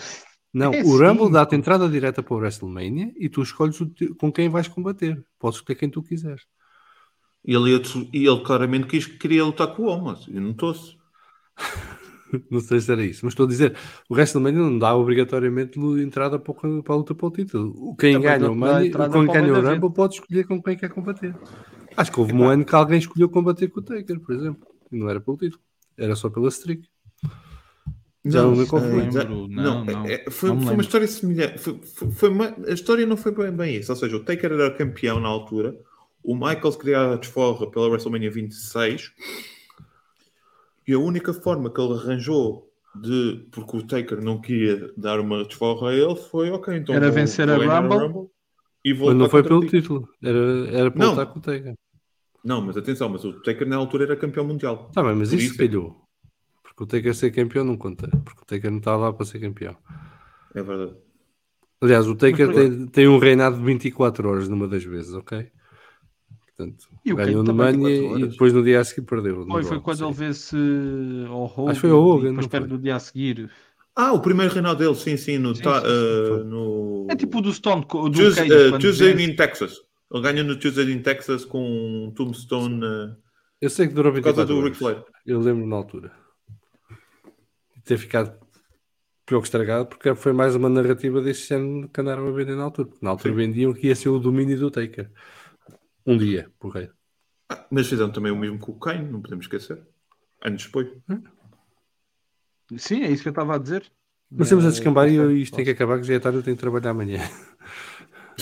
E depois aqui o Bernardo diz... Estás habituado a 4 horas de vamos falar de fumo, vens aqui... mas ele é a quarta.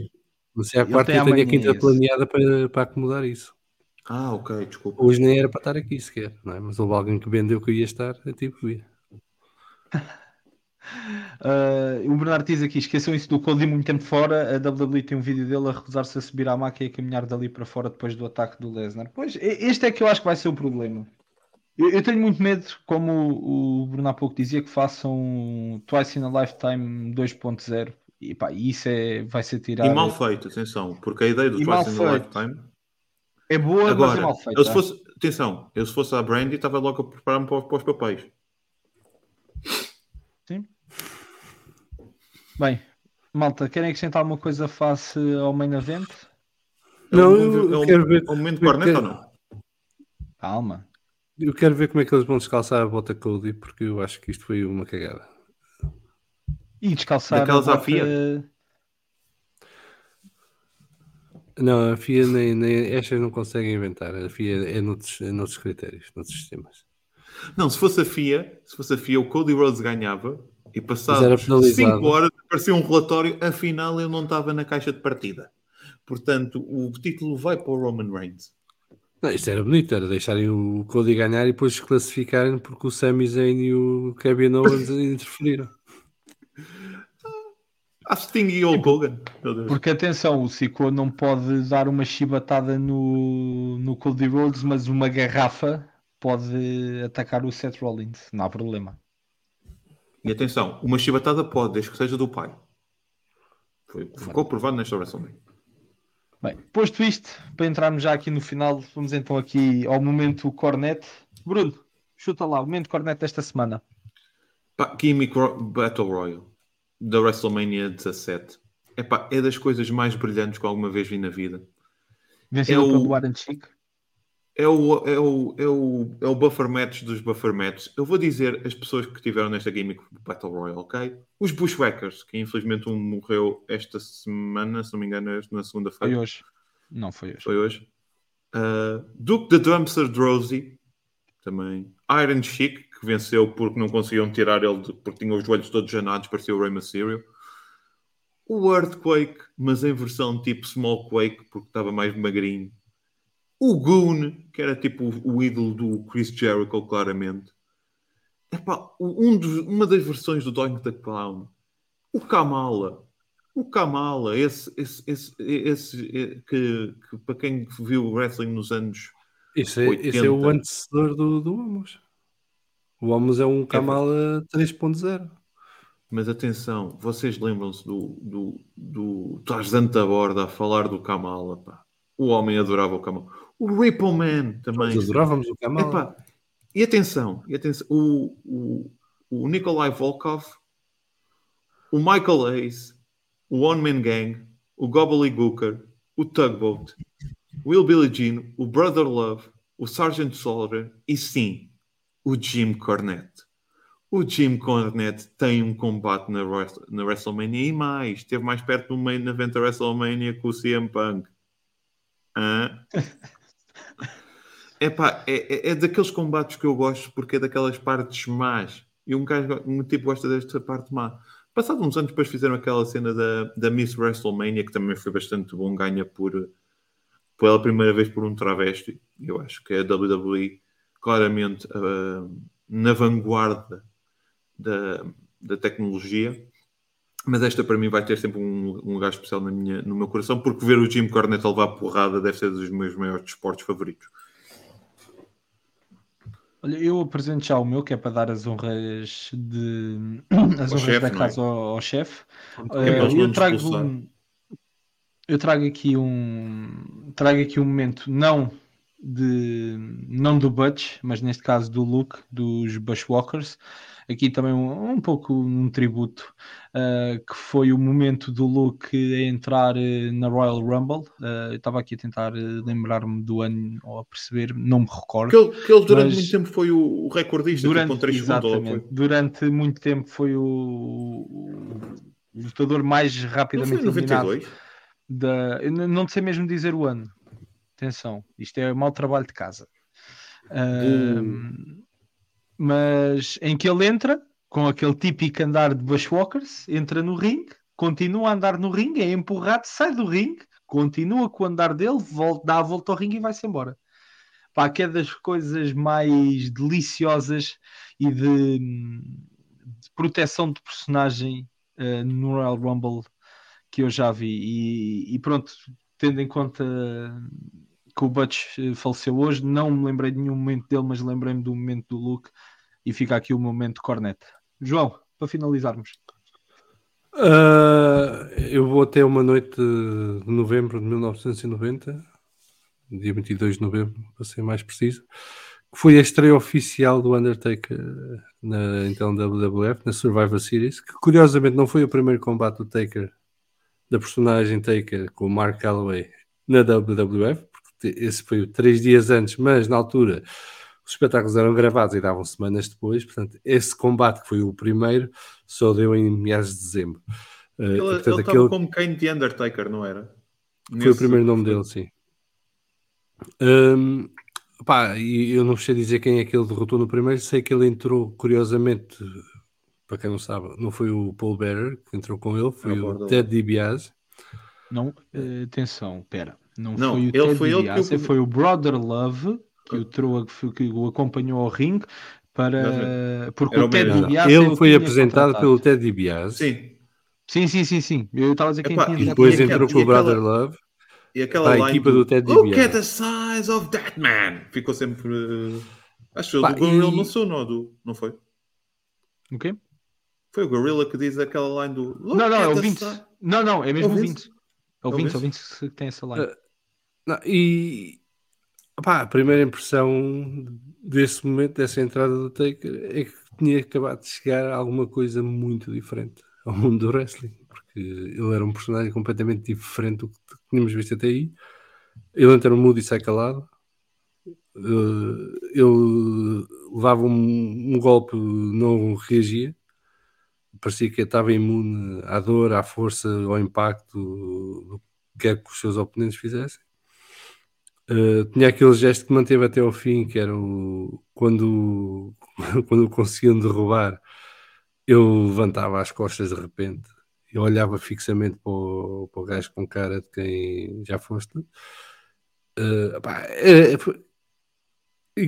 Eu tinha 12 anos, 13 anos na altura, 13 anos acabados de fazer. E para mim aquilo foi marcante, porque o gajo era fascinante ver o gajo no ringue. Eu digo sempre em palco, porque para mim palco e ringue vai dar o mesmo. É o mesmo tipo de estrutura. Mas era muito diferente dos personagens que havia no wrestling na altura. E isso vocês sabem, porque estudam estas coisas e vão ver.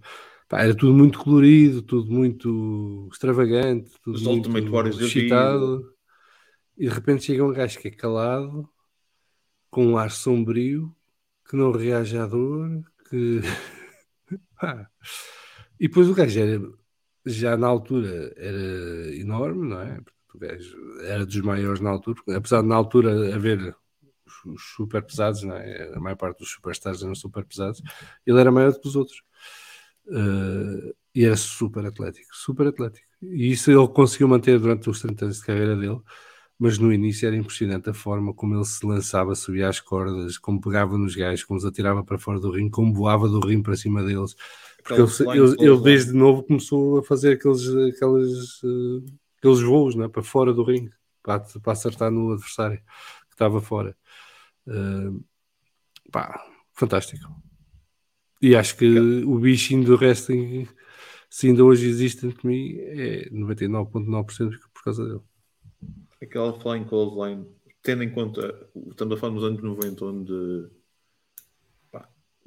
as manobras eram muito pouco vistosas, vindo de uma pessoa que é ver uma Flying Clothesline,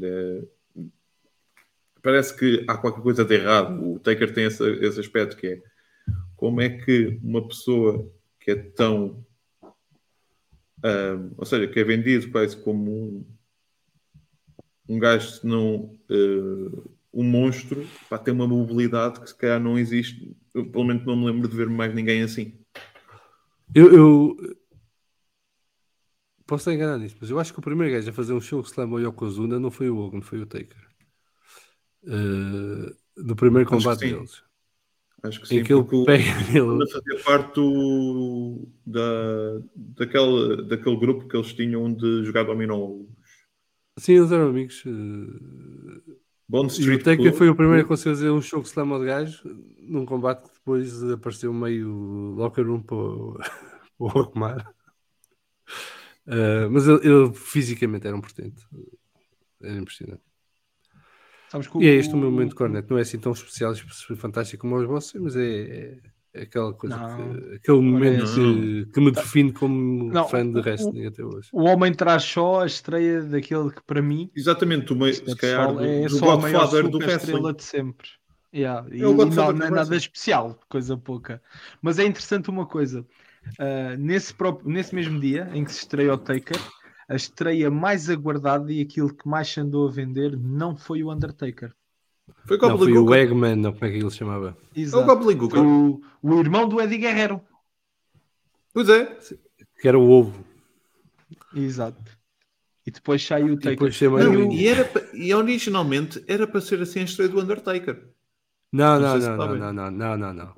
A história não foi assim. A história foi: ele foi à casa do Vince e na altura estava previsto haver então esse personagem do ovo, que depois seria uma galinha.